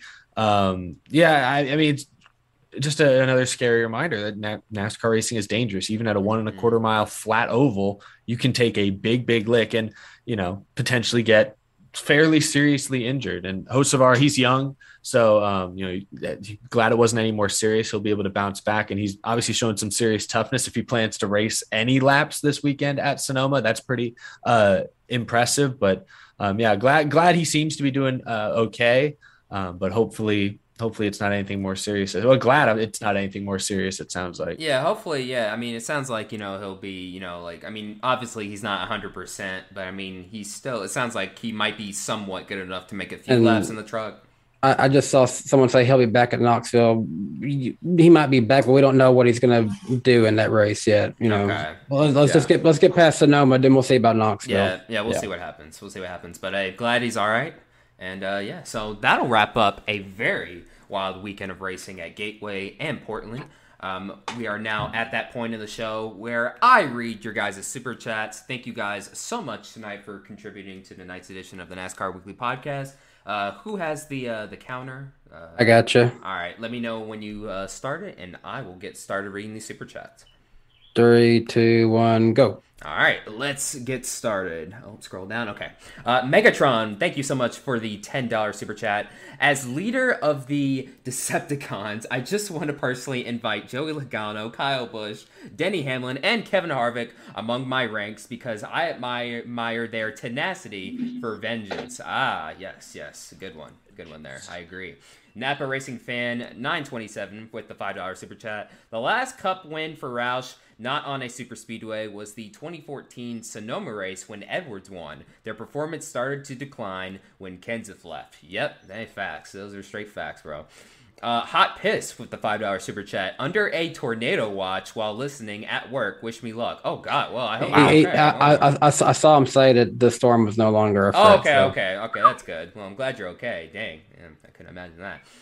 Isaac with the $5 super chat. Thank you so much, man. Considering Byron's got the Raptor paint scheme and Jurassic World Domination opens this Friday, I'm surprised they didn't do a throwback to Jeff Gordon's Jurassic Park car. What? It's Dominion. Oh, Dominion. Dang it. What did I say? Domination. Someone at Warner Brothers is like, damn it, I thought that title would work. No, that's not. No, it works. I'm just illiterate sometimes. Well, thank you so much, Isaac. Thank you for the super chat. And then JC1424, thank you so much for the $2 super chat. Gonna listen while I mow the lawn. American things. Yes, that sounds very American to me. Thank you so much for listening. And then once again, Napa Racing Fan 927 with another $2 super chat. Should NASCAR race at PIR? I say try it one more year. Yeah, that's where I'm at. Yeah. And also it's Universal, not Warner Brothers. Sorry. Oh, okay. But yeah, no, I agree. Yeah, try it one more year for sure. Then Ryan Sellers with the $5 super chat. Can't wait for Dale's commentary if Ross is racing like this during the second half of the year. Car in the wall. It'll be fun. Yeah, we got car in the wall. Yeah, it would be fun. That was good. That was good. That was about the right loud. Wow, level. it peaked the mic just the right level. That was nice. Good. I would have blown out the mic, definitely. And then Andy J with it says $10, but it says GBP. That's some type of, I don't know what currency that is. But anyways, thank you so much for the $10 in whatever currency this is, wherever you're from. Really appreciate it. First live show this year, 1:30 a.m. here. Oh, God, where are you? Oh, where are you at this Madman staying up all night to listen to a bunch of Americans. Yeah, I really appreciate it, bro. And then Alex with the $10 super chat. I have a theory with Zane. If he keeps running well, I can see Penske giving Zane the 22 Xfinity car, and by 2024 or 2025, he is the replacement to either Joey Logano or Ryan Blaney. Ooh, I mean, a lot would have to fall into place for that. They're not replacing Ryan Blaney. Yeah, I don't know about Blaney. Can I ask who has the birds in the background? Yeah, I was about to ask. Is that? It's probably me. It's not me. It's probably me. Yeah, because he's got trees. Like the Rainforest Cafe. Yeah. Look, what the? Okay, enjoy ASMR of birds and meditation here from Danny B. It's all they just come in the window. Yes, we're bird meditating on the NASCAR Weekly Podcast. Well, thank you guys so much for the super chats. We will read those at the very end of the show. And now we are at that point in the show where this edition of the NASCAR Weekly Broadcast is brought to you by Lionel. Broadcast? This edition of the NASCAR Weekly Podcast is brought to you by Lionel Diecast, the official diecast of NASCAR. Order the new 2022 diecast of your favorite NASCAR driver now at LionelRacing.com or any authorized Lionel retailer. Let's go over your cars. Oh, Danny, I love that 8 car. Tell us about it. Yeah, this is the U.S. Army 2008 Mark Martin car that was owned by Dale Earnhardt Incorporated. It was shared a little bit between him and Eric Almirola. A few other, I think it was just those two, maybe a few other drivers made a start in it, but those two drove this one, I know. And it's not the classic red number 8 that Jarrett loves, but it's still a pretty good. What's so funny? We still hear the birds, man. They are loud. They're so loud. It's Hold like on. they're purposely going into No, the keep window. talking about the car. Don't hurt him. It's like he gets a pellet gun out. No. These damn birds. Look away. I'm about to sick the Army on these birds. Oh man. Wow. All right, who wants to go next? I got you. I got an old Mike Skinner truck. I figure trucks are going back to Sonoma, so might as well have a truck this week. And it's basically Dale Earnhart's scheme. Just on truck. That's basically what the Truck Series was for 5 or 6 years. I remember the five Jeff Gordon little remake they had too. That was pretty badass. Yeah, that was good looking. Terry Labonte won that at Richmond, I think. Eric? I've got just a classic. I don't think I've shown this on the show in a long, long time. Matt Kenseth 2013 Husky Tools, the bright red, simple scheme, but boy, did it look good. I thought of this one because I also own a piece of sheet metal from this car when he raced this car at Sonoma in 2013. So there's my Sonoma tie-in for this upcoming weekend. And yes, this is the 2000 Nesquik Chevy from PPC Racing, driven by Jeff Green. He won the championship that season by over 600 points. I always love this car too. I'll have to do a video on it too, because in the years it raced, it had some spectacular years. Won one Busch Series championship, and then won some races with Scott Riggs and stuff over the years. He drove for Ford when he drove for them and stuff, and then it was obviously a Chevy when Jeff Green drove for them. But overall, man, Eric Almirola or whoever in that for Throwback Weekend next year needs to do a throwback to the Nesquik car, man. Nobody's done it yet. Somebody has to do it. So, dude, if Eric Almirola does a throwback, it's just going to be him driving. Yeah. Oh, yeah. Good point. But yeah, so appreciate Lionel Racing Diecast sponsoring this edition of the NASCAR Weekly Podcast. Don't miss Lionel Racing's NASCAR Authentics Diecast at a Walmart or any Lionel Racing retailer near you.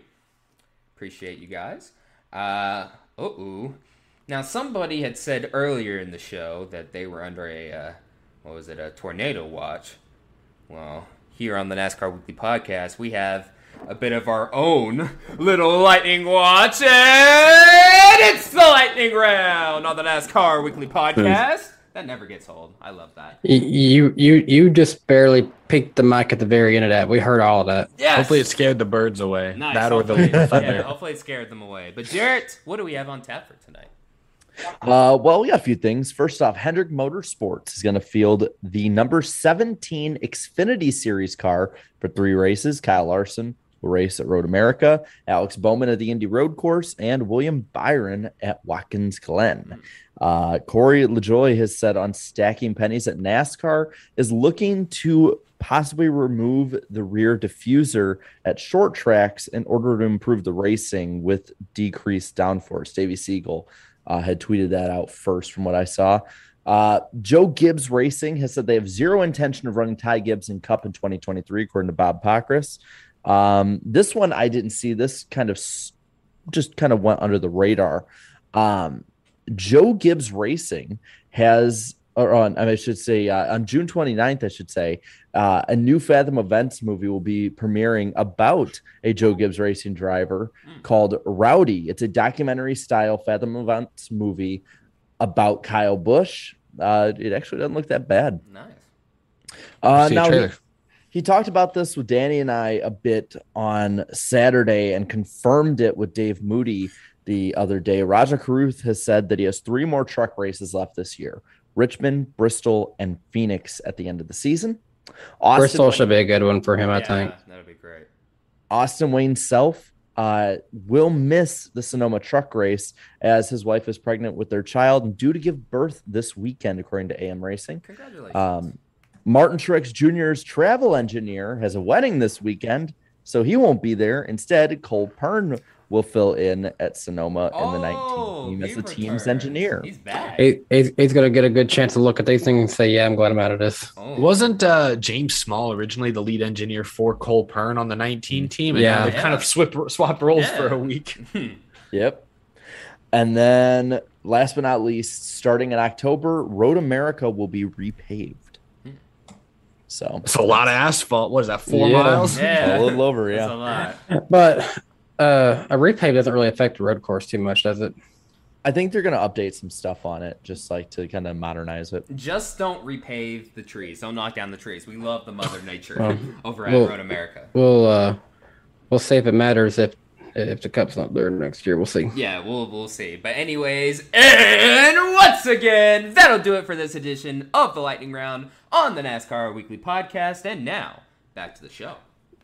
As always, we have to thank our other sponsor, Forney Industries. Forney offers a full line of welding and plasma cutting machines, metalworking accessories, and more. It's for do-it-yourselfers all the way up to professional metalworkers. Forney has everything you need for your next intense project. You can shop Forney's top-of-the-line products at forneyind.com. That's forneyind.com, or at an authorized Forney dealer near you. I know for a fact several race teams in the Xfinity Series use Forney products at their race shop. You can use them at your race shop as well if you have a race shop. Forney supplies the tools. They don't supply the building, so a lot of space needed for a race shop. But we appreciate Forney's support. Be sure to check them out.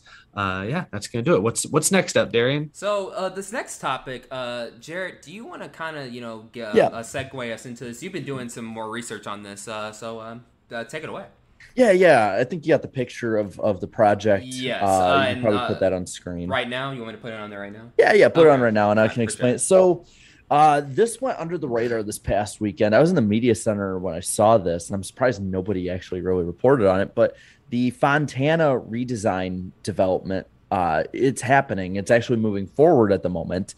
And so there's only a few real updates to it. It's not major at the moment, but it was put onto the California something in agriculture website. Like one of their official government websites. There's a bit of a new design to the track. The corners, if you notice, are a little bit wider than they were before. They're not going to be able to use the pit road that they currently have as the backstretch. And that is because of the fact that the corners would just be too tight to race on without them going like 10 miles an hour. It would be bad racing. What it's looking like is there's going to be new warehouses and distribution facilities that are going to be built where the current backstretch and turns are at. And that's each turn. It's going to be as you see here, it's going to be all around the track. And then there'll be like a little concourse and different stuff behind the track. They're going to have grandstands that go down the backstretch and through turn one, kind of like what Martinsville used to have. And just overall, it's moving forward. Now, I know a lot of people are upset with this, but if you didn't watch Fontana races like pre-2011, you didn't miss out on much, and that's what we get. I mean, Fontana was not universally loved like it is now. It wasn't loved like that until 17, 18 years into its existence, and unless you want bad racing from 2040 to 2041-ish, this is probably going to be the right move. Yeah. There's not really too much to say at this point, but. And honestly, too, from a business perspective, too, I mean, if you're going to take down, that massive track, you're going to have a lot more land and stuff, too, and you need some ways to make money off of it. This seems like the perfect place to have, more industrial complexes and that sort of thing, too. And it looks like it's moving forward, it looks like. So the whole area immediately surrounding Auto Club Speedway already is kind of like an industrial. There's already a lot of industrial park. I think there's a big set of train tracks goes through there, so there's a lot of industry that carries in for that. Like the way the broadcast team always describes the area every time we go back to Fontana, we're in Hollywood here, Hollywood. I'm like no, Fontana's you're in the business district. Yeah, that's what you're in. You're an hour away. Yeah, we're an hour away from Hollywood, y'all. But to Eric's point, a lot of the area already seems to be a ton of industrial complexes already. So I don't know what to make of it. I still feel like it's years away from happening if it even does still officially go through. They said it was officially happening 2 years ago and it got hung up by inflated business costs, pandemic, whatever. We'll see. I obviously, I think fans are less excited about it now than they were a year ago after the Next Gen actually put on a pretty good show a few months ago. But in the long run, I do think a shorter track is probably going to be the better answer rather than a big 2-mile oval. But we'll see. We'll see. It's obviously going to depend on what the renovations actually look like, what the updates do, and how they utilize that extra space, if any of it is actually relevant to NASCAR fans and the fan experience. That's what I hope. I hope it's not just all getting sold to other people. Yeah. Because I know what they talked about too was like, they could build stuff around it, like restaurants and different things that were kind of like what's built around the front stretch at Daytona.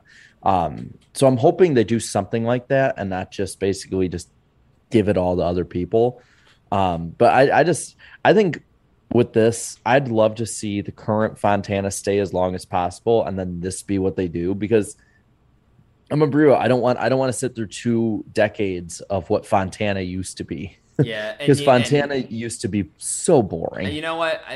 This is myself included. I know I'm with you guys. I love the racing we saw, like we saw in February and stuff like that. But it took us years to get to that point with the next gen car and the track surface, aging well. So once it gets repaved, y'all, we're not going to see that type of racing for another 15 to 20 years. We might see it from Michigan. Michigan. That'll be our new that'll be like our. If the car translates well to Michigan and the surface will actually age soon. Yeah. Because it's been 10 years since Michigan's been repaved and it races just like it did in 2012.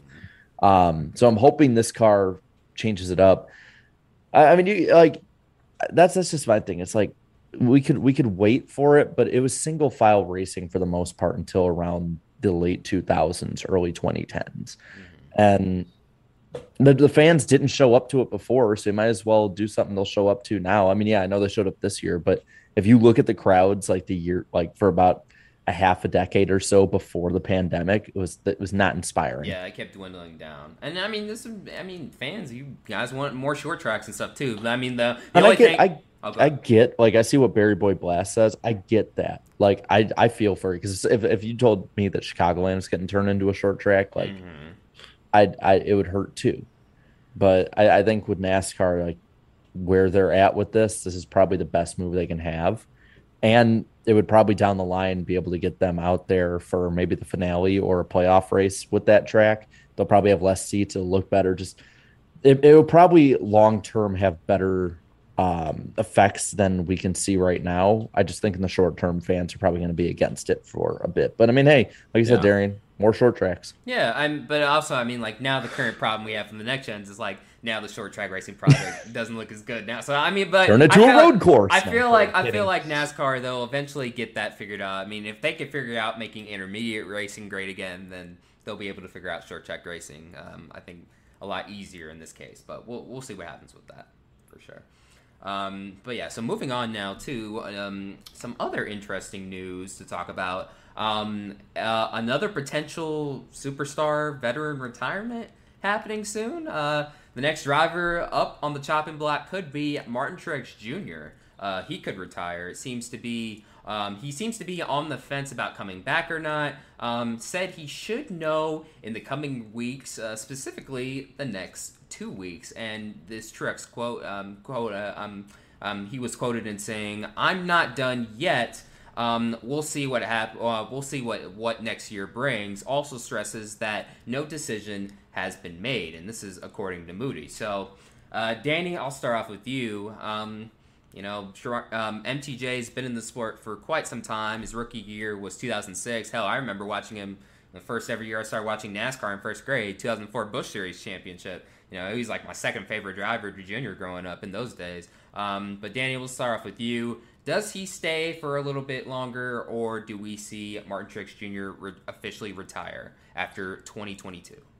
At this point, he's been through so much. He's honestly overachieved way more than I think anyone ever thought that he would throughout, good majority of his career. People kind of thought that maybe he'd just be on the same level as like Clint Boyer, Jamie McMurray, get a few wins. But, from 2016 onward, he shot up like a rocket. Obviously, very well-deservingly won a 2017 championship. About the only thing he could do in his career that he hasn't done is win a Daytona 500. He's done it all, and for everything he's done, Miss Sherry's been by his side, and he's been through a lot with her. Maybe it would be the right time to just kind of settle down, just spend more time with her, and I know he likes to go fishing and all that kind of stuff. So maybe just enjoy some fishing. Yeah, I'm gonna say I think he does. For a couple of reasons. We had seen a lot of the older drivers, and especially when Denny Hamlin was on Dale Jr. Download, they both talked about how Truex in particular was one driver who just wasn't crazy about this car, wasn't really liking it that much, was taking longer to get used to it, which older driver, we should assume that's the case. But with him, I mean, he's not said anything whatsoever that's pointed towards him coming back, or if he does, for it being long-term. And then Danny did mention his girlfriend, Sherry, her cancer is back, and she announced in April she's not even going to, have chemo treatment on this one. So I think everything's kind of lining up, personal, professionally, everything like that I don't think he comes back. And I would say probably John Hunter Nemechek would be my pick as the person I think who would probably be taking over that 19, even if he's just a stopgap for Ty Gibbs. But that's kind of where I sit on it. If he does go, I would like for him to announce he's going to go and not be like a Carl Edwards situation where just boom, he's gone. Well, I think he's gone in like the next 2 weeks or so. I know I'd overheard that, and he had said something similar to that. So I think he's one of those guys that I think deserves to have a big built-up send-off, like a Jimmy, like a Jeff Gordon, like a Dale Jr. He deserves a built-up send-off, I think. He's not the kind of driver I feel like who would want that, but I agree he deserves at least some sort of thing towards the end of the year to honor him and his career. I was hoping to have a different opinion than you guys on this one, but nah, I agree. If I were a bet man right now, we'll find out hopefully in a couple of weeks, but I think he ends up retiring for many of the reasons you all just said. He cited this weekend that it's primarily personal as opposed to money reasons. It's not that he's not getting a good contract or he doesn't have sponsorship or something. It's either other life factors beyond racing that are calling him, that are things that he's weighing way more heavily in this case. And I think a lot of that has to be Sherry Pollux and his relationship with her, of course. So I think that's number one reason. And then you listen to what he said in the last couple of weeks. If he's talking this openly about how unsure he is if he's going to come back, it sounds like he already has 1 foot out. And, he even said on that Dave Moody radio appearance that he doesn't like to half-ass anything. He goes 100%.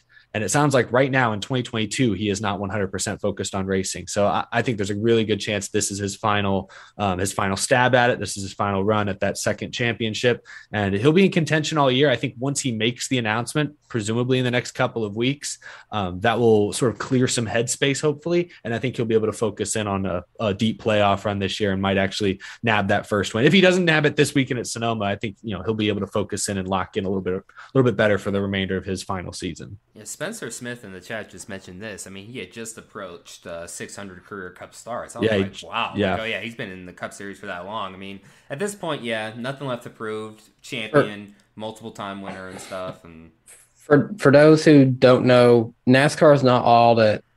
NASCAR is not the only thing that Martin Truex has. I mean, he comes from a family of commercial fishermen. If he really wanted something to do for the rest of his career after, making sure that Sherry's okay, I mean, he could very easily go back into the family business. Yeah, he could do that stuff. So, future Hall of Famer, of course. Sure. I would say maybe it'll be like he'll feel a lot better if he gets the news out sooner rather than later, because then he can just focus on the rest of the season. Well, I think it's not even just getting the news out there. I think he has to come to that decision. I think right now, if you ask Martin Truex Jr. right now, hey, are you coming back next year? I think he would tell you, I don't know. Okay. Yeah, so he needs to have that sort of epiphany. He needs to have that moment, and making it public will be one thing, but I think he just needs to come to terms with it himself, and that's what will give him that peace and allow him to focus on potentially his last season. Yeah, well, we'll see how that story unfolds. But like it says in the itinerary, 2 more weeks, and we should be hear something regarding MTJ's future. But no matter what happens, without a doubt, a future Hall of Famer. But okay, let's move on to this weekend's race, the upcoming preview, the Sonoma preview. Once again, they will be using the 2-mile layout again. It's called the Kink, right? Or no, not the Kink. I'm sorry. The Chute. The Chute. No, the Chute. No, you're thinking of Road America. Yeah, I was thinking of Road America. Thinking of Slap. Okay. Yeah, I was thinking of Slap for a moment. Yeah, shout out to Slap Shoes. But yeah, the Chute makes its return. When is the last race they ran with this configuration? 2019, right? Or 19. I think because they didn't race here in 2020. I think it was 2019. Yeah, they've had 2 races on this configuration. I think so. So Yeah, the carousel was that bad, huh? Yeah, I was always a fan of the Chute layout. I think I've Yeah. said every time we talked about Sonoma. That's what you think of when you think of Sonoma. You think of that layout. I think of that shot where you have a 90-degree angle wall of tires and people barely missing it. Okay, everyone in the chat's saying 2018, so it's 2018. But yeah, no, it's great to have the Chute make its return, and it'll be great to see that camera angle again. I always grew up loving that camera angle ever since watching it. So this weekend, the Truck Series makes its return for the first time since, I want to say, like either the 90s or the early 2000s. Basically, it's been a while since the Truck Series has raced at Sonoma. The Truck Series race for this weekend will be called the DoorDash 250, 75 laps total. Begins at 7:30 p.m. Eastern Time on FS1, and you can listen to it on PRN Radio. The weather will be, the race takes place on a Saturday. The weather is looking to be very hot and breezy, 96 degrees with only a 5% chance of rain, and defending winner, there is none. It's the first time they're back that the Truck Series is racing at that track in years. And then as for the Cup Series race, the Toyota Save Mart 350, 110 laps in total, begins at 4 p.m. Eastern Time on FS1 and PRN.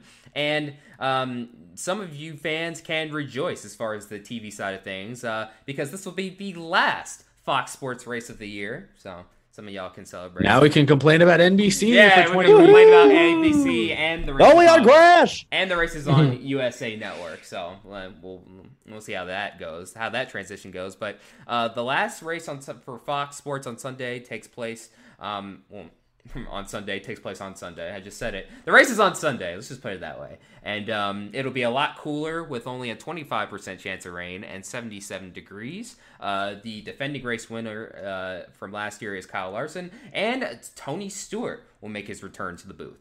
So really quick before we get into the picks, let's go over the betting odds on the NASCAR Weekly Podcast. The favorites entering this weekend: Chase Elliott enters this weekend at plus 550 to win. Kyle Larson in second at plus 650. Martin Truex Jr. plus 900. Kyle Busch plus 1,000, and Ross Chastain plus 1,200. As for the best of the rest, Denny Hamlin also plus 1,200. AJ Allmendinger also plus 1,200, and Ryan Blaney plus 1,400. And as for the famous underdogs, Daniel Suarez plus 2,500, William Byron plus 3,000, Eric Jones plus 3,000, Kevin Harvick plus 5,000, and my personal favorite, Michael McDowell is plus 10,000. I mean, he has a pretty good resume on road courses. So I'm just saying, if you want a pretty decent long shot, I think take the risk. Take the risk. Why not? And going over the top 5 for the NASCAR Weekly Podcast Fantasy League. Right now, Toyota Tough has just a 5-point lead over Trevor Sports 98. Oh, and also a 5-point lead over 48 Nation. So the top 3 are separated by just 5 points. So it is getting really close in the fantasy picks this year, or in the fantasy league this year. And then in fourth is UGR2, and rounding out the top 5 is RGP Racing 2. Yes. Nice. And the pick points. Yes, so the pick points. Eric Estep, you are having a spectacular season. You and the chat. Yeah, the chat's catching up, unfortunately. I don't know if this isn't. So right now, very cool. As it stands right now, you have 269 nice points in total. And the chat is just 5 points back. So chat, you're flirting with them there. You're very close. But then in the meantime, I'm in the middle of no man's land right now. I mean, yes, I'm sitting P3, but I'm minus 32. And then in fourth and fifth, it's a close run for the basement. Jarrett is minus 60, followed by Danny B minus 61. So I mean, I'm back in the basement. Back in the basement. Just barely, though, Danny. Just barely. Hey, if Jarrett has a bad weekend, then hey, boom. Which is likely. Yeah. Based on the trends this year, then you'll be able to trade spots in no time. But yeah, so hey, choose wisely this weekend. There's only 2 races, so hey, at the end of the day, every point counts. So let's get started with the picks for the Truck Series. I have a feeling I already know everybody's pick for this one. So Eric, you're the points leader. You go first. Who is going to win the Truck Series race at Sonoma? So it's important to mention, just for context, and I hope I don't spoil anyone's pick in this, but there are a few Cup Series drivers racing. Obviously, Kyle Busch is in the 51. Chastain is in the 41. I'm just scrolling to remind myself. Harrison Burton is in the 17. Austin Dillon, I believe, is in the 20. And Alex Bowman is in the 7. So I actually didn't even know that. I didn't see any announcement about that. Oh, Danny changing his picks real time. Man, this is a tough one because Kyle Busch has not had the best luck running trucks this year, but I think a road course, and I feel like I've said this about a lot of tracks this year, but a road course, this is one where driver skill matters a lot. And Kyle Busch has made laps on this Sonoma layout for years. I think Kyle Busch wins it. I'm going to go with the safe pick. Yeah, I was about to go with the safe pick as well. Kyle Busch for me, KFB. Same. I don't get to be biased at a Truck Series race that much. I'll go up to 7. We knew it. We knew it. Wait, the 7th Alex Bowman, correct? Yep. Hey, I'll take a swing. If I'm the only one, I'll take a swing. Hey, might as well. But it looks like it looks like Kyle Busch. Hey, last Truck Series road course race with these two, it got very interesting between those two. So we'll see. Yeah. So I mean, hey, none of these picks are a shoo-in, but hey, we'll see what happens. But yeah, the chat, give him KFB as well. So everybody except Danny B going with Kyle Busch. Can you blame me? So now, who's gonna suck in the NASCAR Cup Series race at Sonoma? Eric, who's gonna suck? I'll go with an old favorite. I'll pick Eric Almirola. So I am going to go with, I was also going to pick him, Eric Almirola as well. Yes, he's coming off a 3rd place finish, but to Jared's earlier point, where's the consistency? There just isn't any consistency. I need to see a little bit more. If he comes out of here with a decent run, I'll be very surprised, but based on the trends this season, it's looking to be a bad one. Eric Almirola. So we're going back to this old layout, and this driver has not been great at this layout. I think the most famous thing that really happened to him on this layout is the fact that his hood completely came up in 2010 over his windshield. So I'm going to go one number above you guys and pick Denny Hamlin as my Cup suck pick. It looks like I'm going to agree into a lot of the chat. I'm saying Kevin Harvick for suck pick this week. Chat. Whoa. Oh, it's the same guy. It's the same. It's mainly one guy. Yeah. No, it's more than one guy. Is it? It's a couple guys. Okay, it is mainly one guy, but I've seen a lot more than him. There's a few new ones coming in here. Yeah. Man, Derek does not like. He does not like Kevin Harvick at all. Yeah. No. We got one that says creative name. I think. Oh my God! I know there's others that are doing Kevin Harvick, but it's a lot of Cole Custer. Yeah, of course. Wait, who's next? Who's next for the suck picks again? Who's next? The chat. Oh, okay, the chat is there. And there is a lot more Harvick. Yeah, let's just give him Harvick. It's Harvick. Yeah, I might as well give him. All right. This is the first time they pick Harvick to suck all year. Yeah. Wow. Yeah, first time for everything. Okay. And he's won here before, I think. Mm-hmm. He has. Yep. 2017. This isn't his home track, but he is a California driver. Mm-hmm. So yeah, Bakersfield, California. Yeah. I just think it's more is this a home track for him? Maybe where's Bakersfield at? I don't even know. Is it close to? I don't know if it's close to Sonoma. I just think the pick for him to suck is more based on where the team is at this year, not really him. Yeah, pretty much. All right, so dark horse picks. Eric, who is your underdog for this weekend? Daniel Suarez. His Sonoma numbers are iffy. I looked him up earlier. I think he's never finished worse than 15th or 16th, but I don't think he's ever gotten a top 10 either at this track. So fine, they're not bad. But he's been good at some road courses like Watkins Glen. He's has a couple top 5s in his career. He led the first 15 laps at COTA, sat on the pole, led the first 15 laps at COTA, and won that stage. I think Suarez will be a threat this weekend, so I'll put him as my underdog. I'm gonna go with. Oh, I just lost my train of thought. I just lost it for a moment. I'm thinking of 2 or 3 different guys right now. I'm going to go with the 43 of Erik Jones. He's flirting with the playoffs right now. He's right there on the cut line. Feel like he'll have a surprise run in a good way. So Erik Jones and that 43 team. Well, I'm going to agree with Eric as well with Daniel Suarez, and I'm doing this simply because of Coda. So I think for what it is for this car, I don't know. I think Joey Hand driving the 15 might be a decent underdog. This is kind of his hometown track. He's from Sacramento, California. No, I like the shout out. That's good. Yeah, Sacramento. The Kings suck, but he doesn't, apparently. He must be really good. So, yeah. So it looks like I'm seeing a lot of, I saw a few Austin Cindrics. There's a lot of Cindrics, actually, because there's people that are putting Cindric, but it might just be the same people. I just keep seeing pink profiles, and I'm like, there's spam ones. I'm seeing a few different people putting two. I'm seeing Michael McDowell's as Jam well. plays games has picked 3 different people, and I can see them all on my screen at the same time. He's just keeping it fun for us. But or maybe 2 different. I don't know. He picked multiple people. Yeah, I don't. I'm just gonna give him Cindric. I'm seeing a lot more too. Sounds good. It's not means they can't pick him as their win pick. You can't pick him for the win, but yeah. So we'll see who they pick. But speaking of winners, who's gonna win? Who's gonna win at Sonoma this weekend? Eric? Hope we don't all.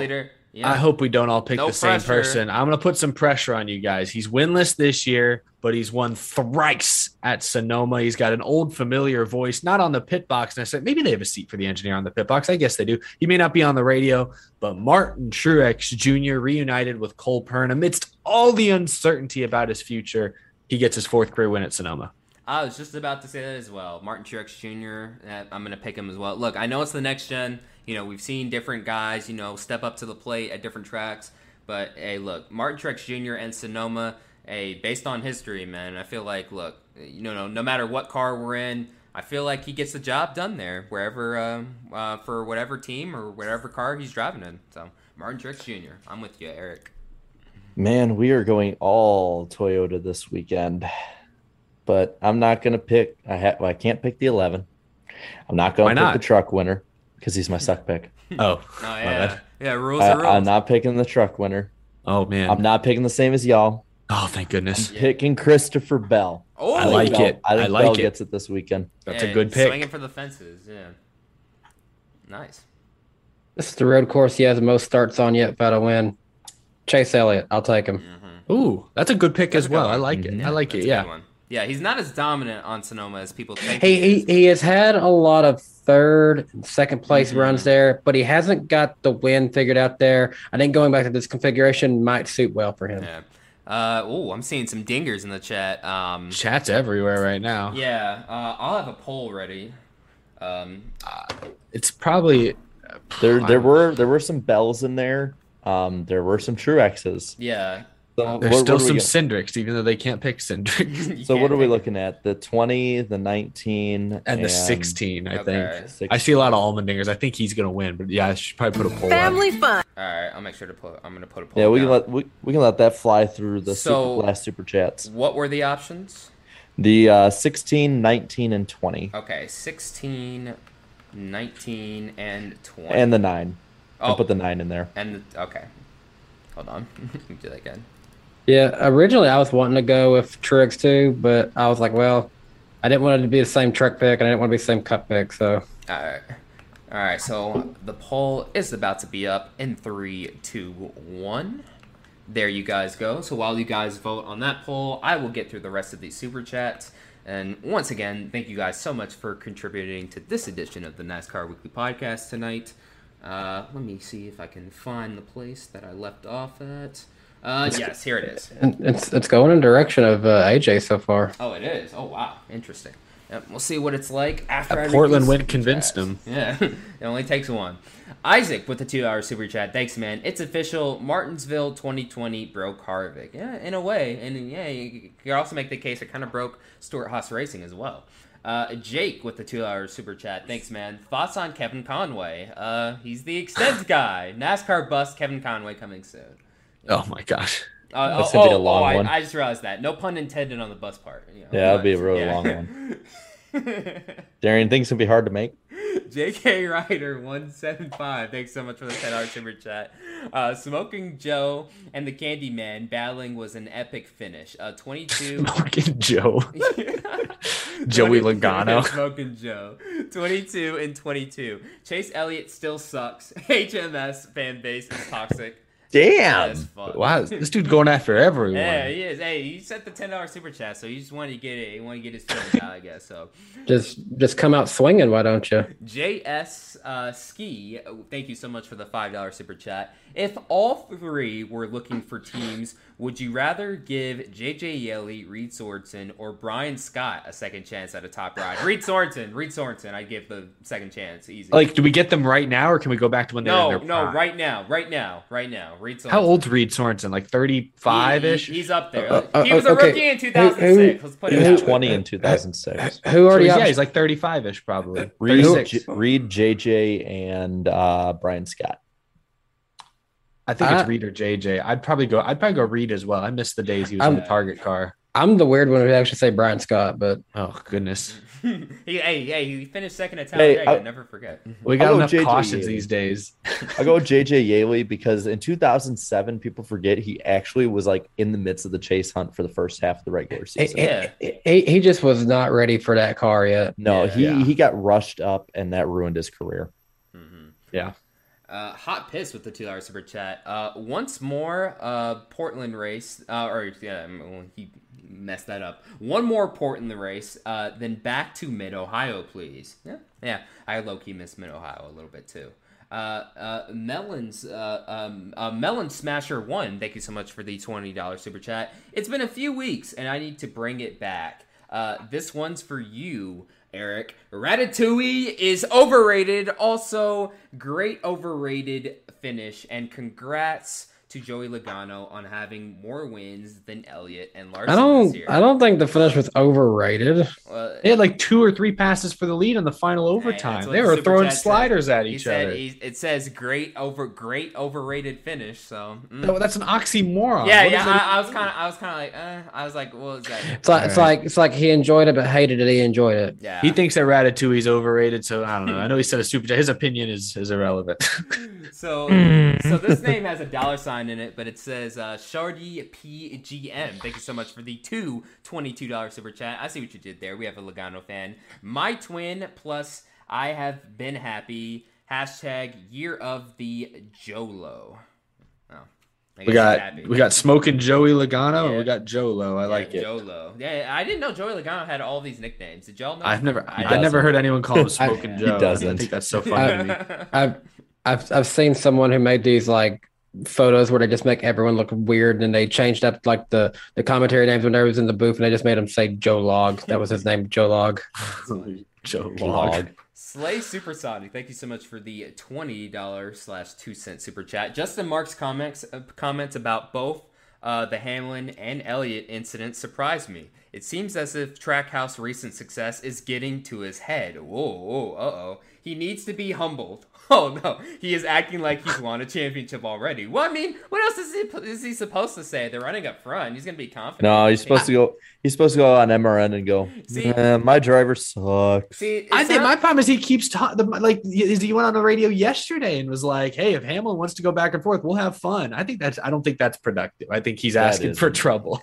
It's entertaining for us. I mean, hey, if he keeps poking the bear, maybe he'll be like, "Hey, I got Project 91. I'm gonna hop in." This super chat to me kind of sounded like some of the younger people from NBA Twitter, because whenever like a player celebrates or whatever, they're like, "Oh, Michael Jordan or LeBron would never," you know what I mean? Like, he needs to be humbled. Yeah, that's the saying too. Like, yeah, he needs. I don't know if I'd go that far, but yeah. I don't think his comments are helping. And actually, I know you're reading a super chat, Darren, but he actually just sent another one from Sly Supersonic on the same note. What does it say? I can't help but feel like Justin Marks will be humbled in the playoffs. He seemed way too cocky after Gateway. Arrogance destroys the footholds of victory. Hey, he might be. Hey, you might have a point. Yeah, maybe. Yeah, he might be too overcocked. I think he's taken on a bold strategy, continually poking Denny Hamlin, like saying, "Oh, you're not going to do anything. You're not going to do anything." Wait until he does. What if he does? I mean, I mean, hey, Justin Marks has 2 cars. What's not to say that if the one gets messed with the 99, won't be told to do something back? Yeah. Is that really something a team owner wants to get into? Though I heard these cars were expensive. I heard there's a part shortage. That sounds rough. Not enough for egos. Right. By the way, it looks like AJ Allmendinger is the chat's pick. Okay. Yeah. Right. So I'll just end it for that. But yeah, AJ Allmendinger is the chat pick. So yeah. We'll see what happens. Trevor Bailey, thank you so much for the $2 super chat. I'm going to make a Darian Just Jinxes shirt. Oh, yes. And send one to me as well whenever. Yeah, I would love to wear that. Chips Never 957 with the $5 super chat. Overtime, but shout out to Will Power for getting redemption for last year's heartbreak. IndyCar can put on some great strategy races. Also, RIP to Bell's Isle. I think Belle Isle. Belle Isle. Okay. Belle Isle. Where IndyCar raced. Yeah. Detroit. It's basically but it was like the last race on that Detroit configuration, basically. Oh yeah. Yeah. What is the saying? Detroit can't have. Detroit sucks. And everything. JC1424, thank you so much for the $5 super chat. Let me just say, I got an effing problem with Lionel. I can't say that. I can't say that, buddy. I can't say that. Sorry. I spoke a little too soon there. Sorry, I didn't know what he was saying there for a moment, but we'll just leave it at that. Thank you for the $5. Next super chat. Yeah, appreciate it, bro. Jared Sanders, thank you so much for the $2 super chat. Does the B in Danny B stand for bird? Does it, Dan? It did earlier, apparently. Bird. Bird. I heard they're eerily silent now. Did Shugs get him? Yeah, I guess so. I stick the cat out there. Actually, I realized what it was is that Shugs likes to come into my office and look out the window, so I keep it like open for him so he can look out there properly. And then I just realized that the window was still open, so that's why we were hearing all the birds. Oh, that's funny. Jake Alcorn with the $10 super chat. Appreciate y'all's contributions to making great content for us race fans. Well, thank you. Starting to warm up to the idea of only going to tracks once a year other than a couple. Thoughts? By the way, Iceberg wins best diecast of the night. Hey, go to as many races as you want to and stuff too. Me personally, I found, hey, look, I want to go to multiple races over the course of a year, but like I want to find that I want to find that that good balance, if that makes sense. It's more like my wife and I were talking about this today. It's more like how many markets can we get it in front of? I think that's what it really comes down to. And I think if I have to choose to go to Darlington or Atlanta, I'm more likely to only go once a year, not really twice a year. So it's more like if I'm only going to go once a year, maybe that's all it needs. Mm-hmm. Especially with gas prices now, there's a lot of races I had to personally cut out this year too. Yeah. So yeah, it's unfortunate, but it is what it is. NovaStone12, thank you so much for the $2 super chat. I'm almost done with super chats, by the way. Keep Auto Club the same, excuse me, I read that wrong. Keep Auto Club same, only track similar is Michigan. Well, it looks like it might be going in a different direction, but at least you'll have Michigan, so at least you'll have that type of track. Scott McNew with the $10 super chat. Great to see you guys. Hope all is well. My opinion, I would be bummed, but at the same time, I would understand. Truex is going to retire after this season. Yeah, we'll see what happens. We'll see what happens with that situation. Andy J, thank you so much for the $5 super chat. Says nothing, just $5. Really appreciate it. Napa Racing Fan 927 with another $2 super chat. I want Chicagoland. Don't replace Road America. No. And then Slay Supersonic with we already read yours earlier, talking about how Justin Marks needed to be humbled and stuff. Yeah, so appreciate that. Hey, side note, just because I noticed this here, Movement asked, are any of y'all going to Road America this year? Yes. I will be, and I think most of us will be, right? Yeah, I'll be there. Yeah, I will not this year. Oh, okay. Damn. So 3/4 of us will be at Road America. Yes. And then Napa Racing Fan 927 with another $2 super chat. What can Fox do to improve next year? Remove Boyer? Yes. I was about to cut him a little slack. I mean, I thought Boyer improved a little bit. But. We didn't say anything about this, but me and Jarrett, we went into the media center where we could actually listen to the broadcast during stage 2. I don't know. Maybe it's just me. I liked Kenny Wallace more. I liked Clint Boyer. I want to admit I was wrong last week when you guys said that Kenny Wallace was going to be in the booth. I about had an aneurysm over here. Well, and Michael Waltrip in the booth. Yeah, really, it was the two of them at the same time. But I'll admit they were pretty good, and I think they were helped by the goofy stuff going on track while they were in the booth. That was really when the Chastain Hamlin thing took hold, and I think it played to their strengths. But yeah, no, Kenny Wallace was way better than I thought he'd be. So I do admit I was wrong. I think Kenny Wallace actually handled the racing seriously. He had some like insightful things to say about how he's raced, because he's raced at Gateway a ton over the years, about how he's attacked the track.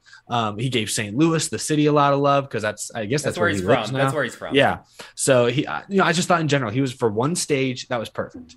This sounds weird, but I think if I could actually just set a Fox lineup, it would actually be Mike Joy, Jamie McMurray, and Kenny Wallace. That's how I felt. Yeah, that seems like a perfect lineup.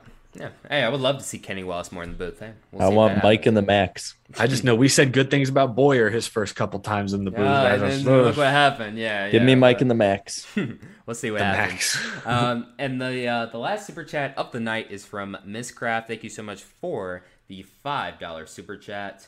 To end off tonight's edition of the podcast, it says, "Lads, this is very important. ... Do you prefer cubed or crushed ice?" Ooh, we're asking the important questions here. Cubed. I prefer cubed ice personally. If I'm going to my fridge at my house, cubed ice. But if I'm at a restaurant, I want it to be that very fine crushed up ice. I do like crushed ice. I kind of agree with Danny on that, though. Melted. Do you just not like ice at all? What does that mean? No, I like cubes, but I'll go cube all the way. I'll be real. I like getting ice cubes and just crushing them and like when I bite them. Oh, they're fun. Yeah. Okay. You know what I love more than anything is when you're on an airplane and they bring you that like little tiny plastic cup and they give you like a little Diet Coke or something in there. I don't care about the drink. I just love crunching on the ice when you're up at 35,000 feet. It feels so good. Enjoy to like 8 ounces of Coca-Cola, and then you just have ice the rest of the trip. And you have the sound of the crush. You have to drink the Coca-Cola like really fast, otherwise the ice just like waters down.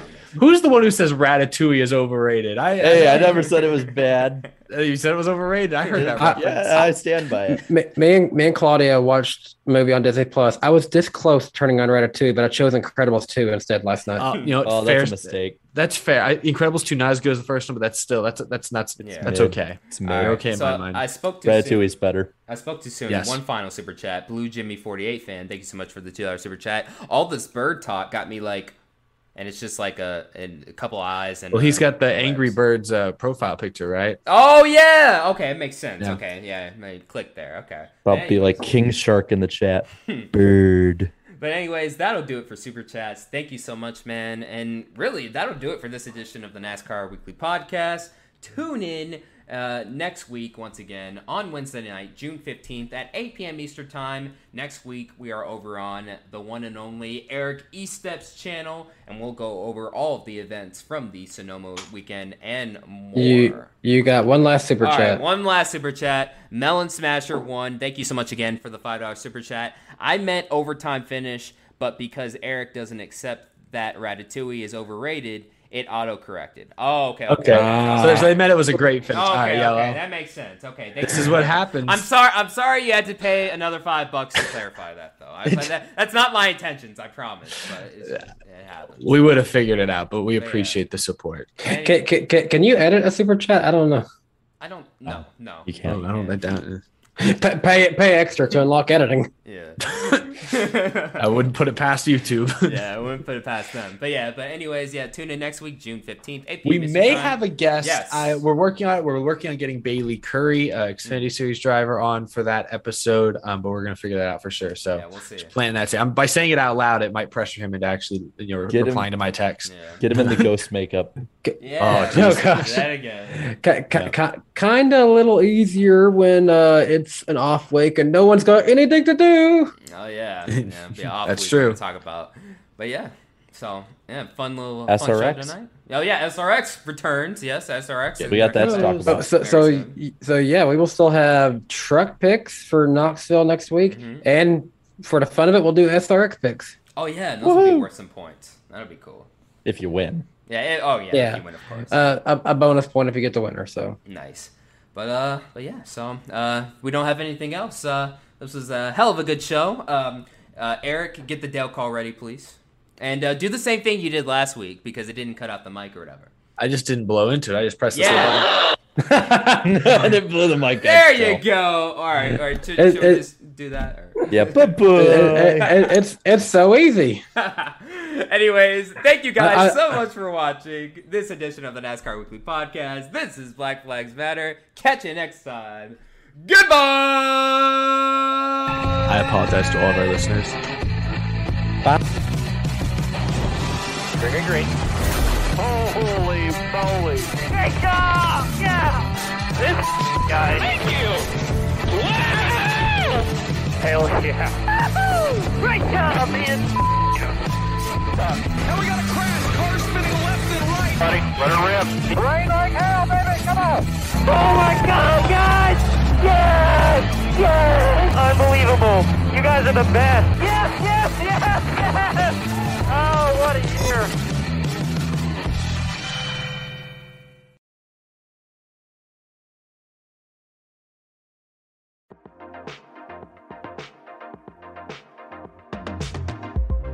Eric Estep here. This episode is brought to you by Forney Industries. Get it done with green. Forney offers a full line of welding and plasma cutting machines, metalworking accessories, and more. For do-it-yourselfers all the way to professional metalworkers, Forney has everything you need for your next project. Shop Forney's top-of-the-line products at forneyInd.com. That's Forney, F-O-R-N-E-Y, Ind, I-N-D.com, or at an authorized Forney dealer near you.